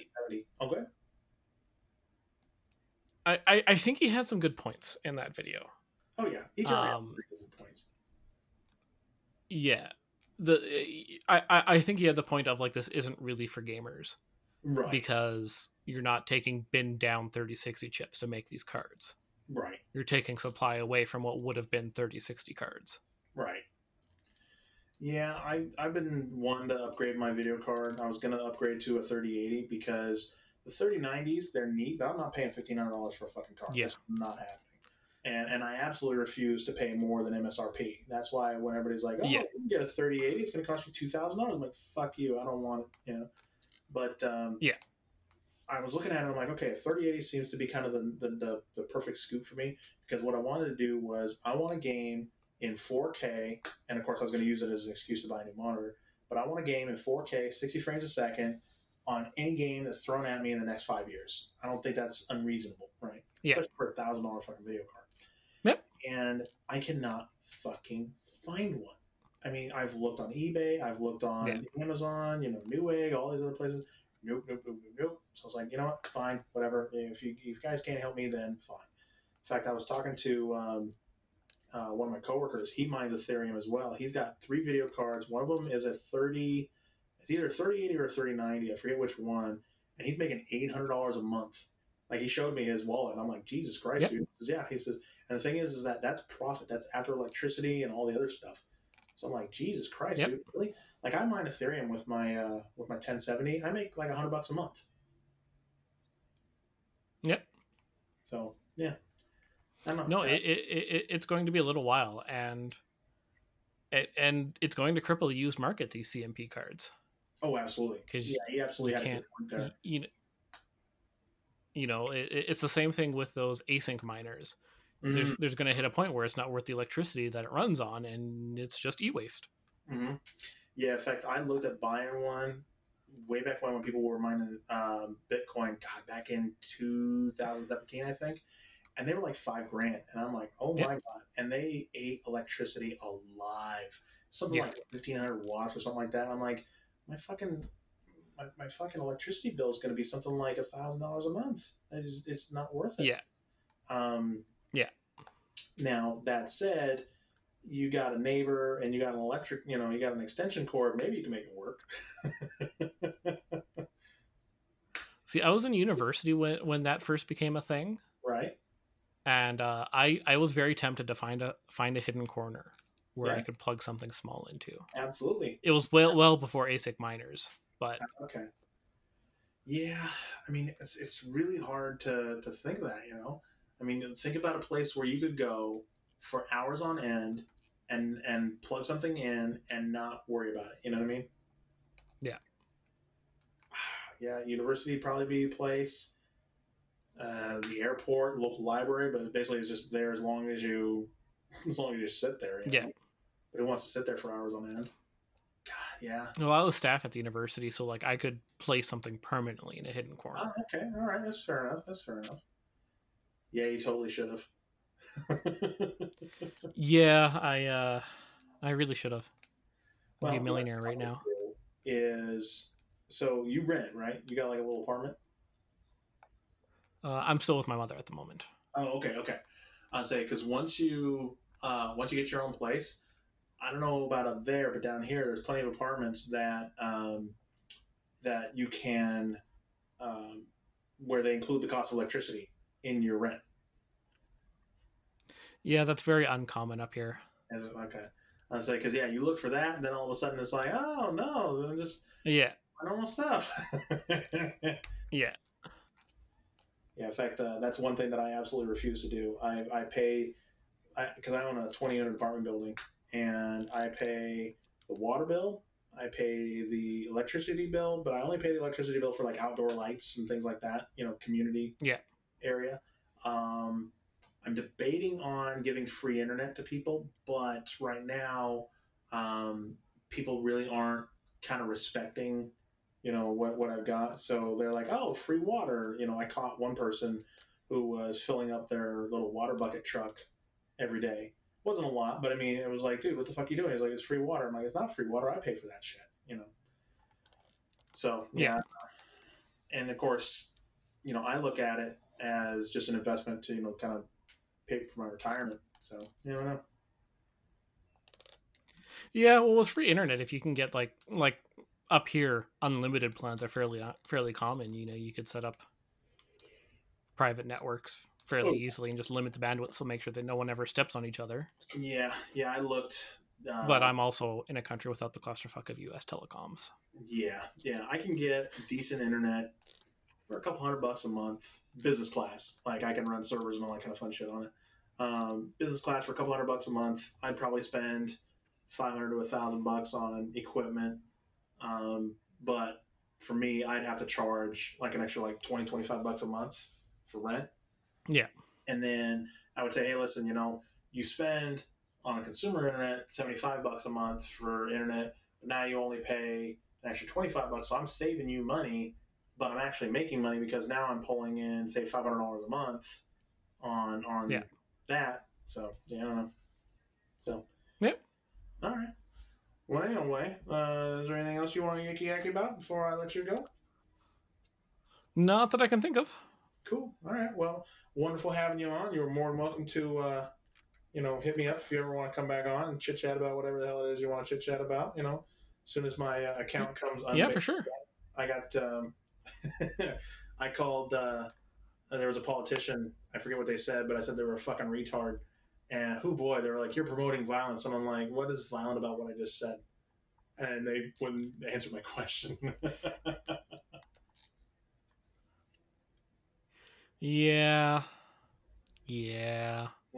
Told you I'm offensive. So, all right. Well, you have yourself a good one. You too. All right. See ya.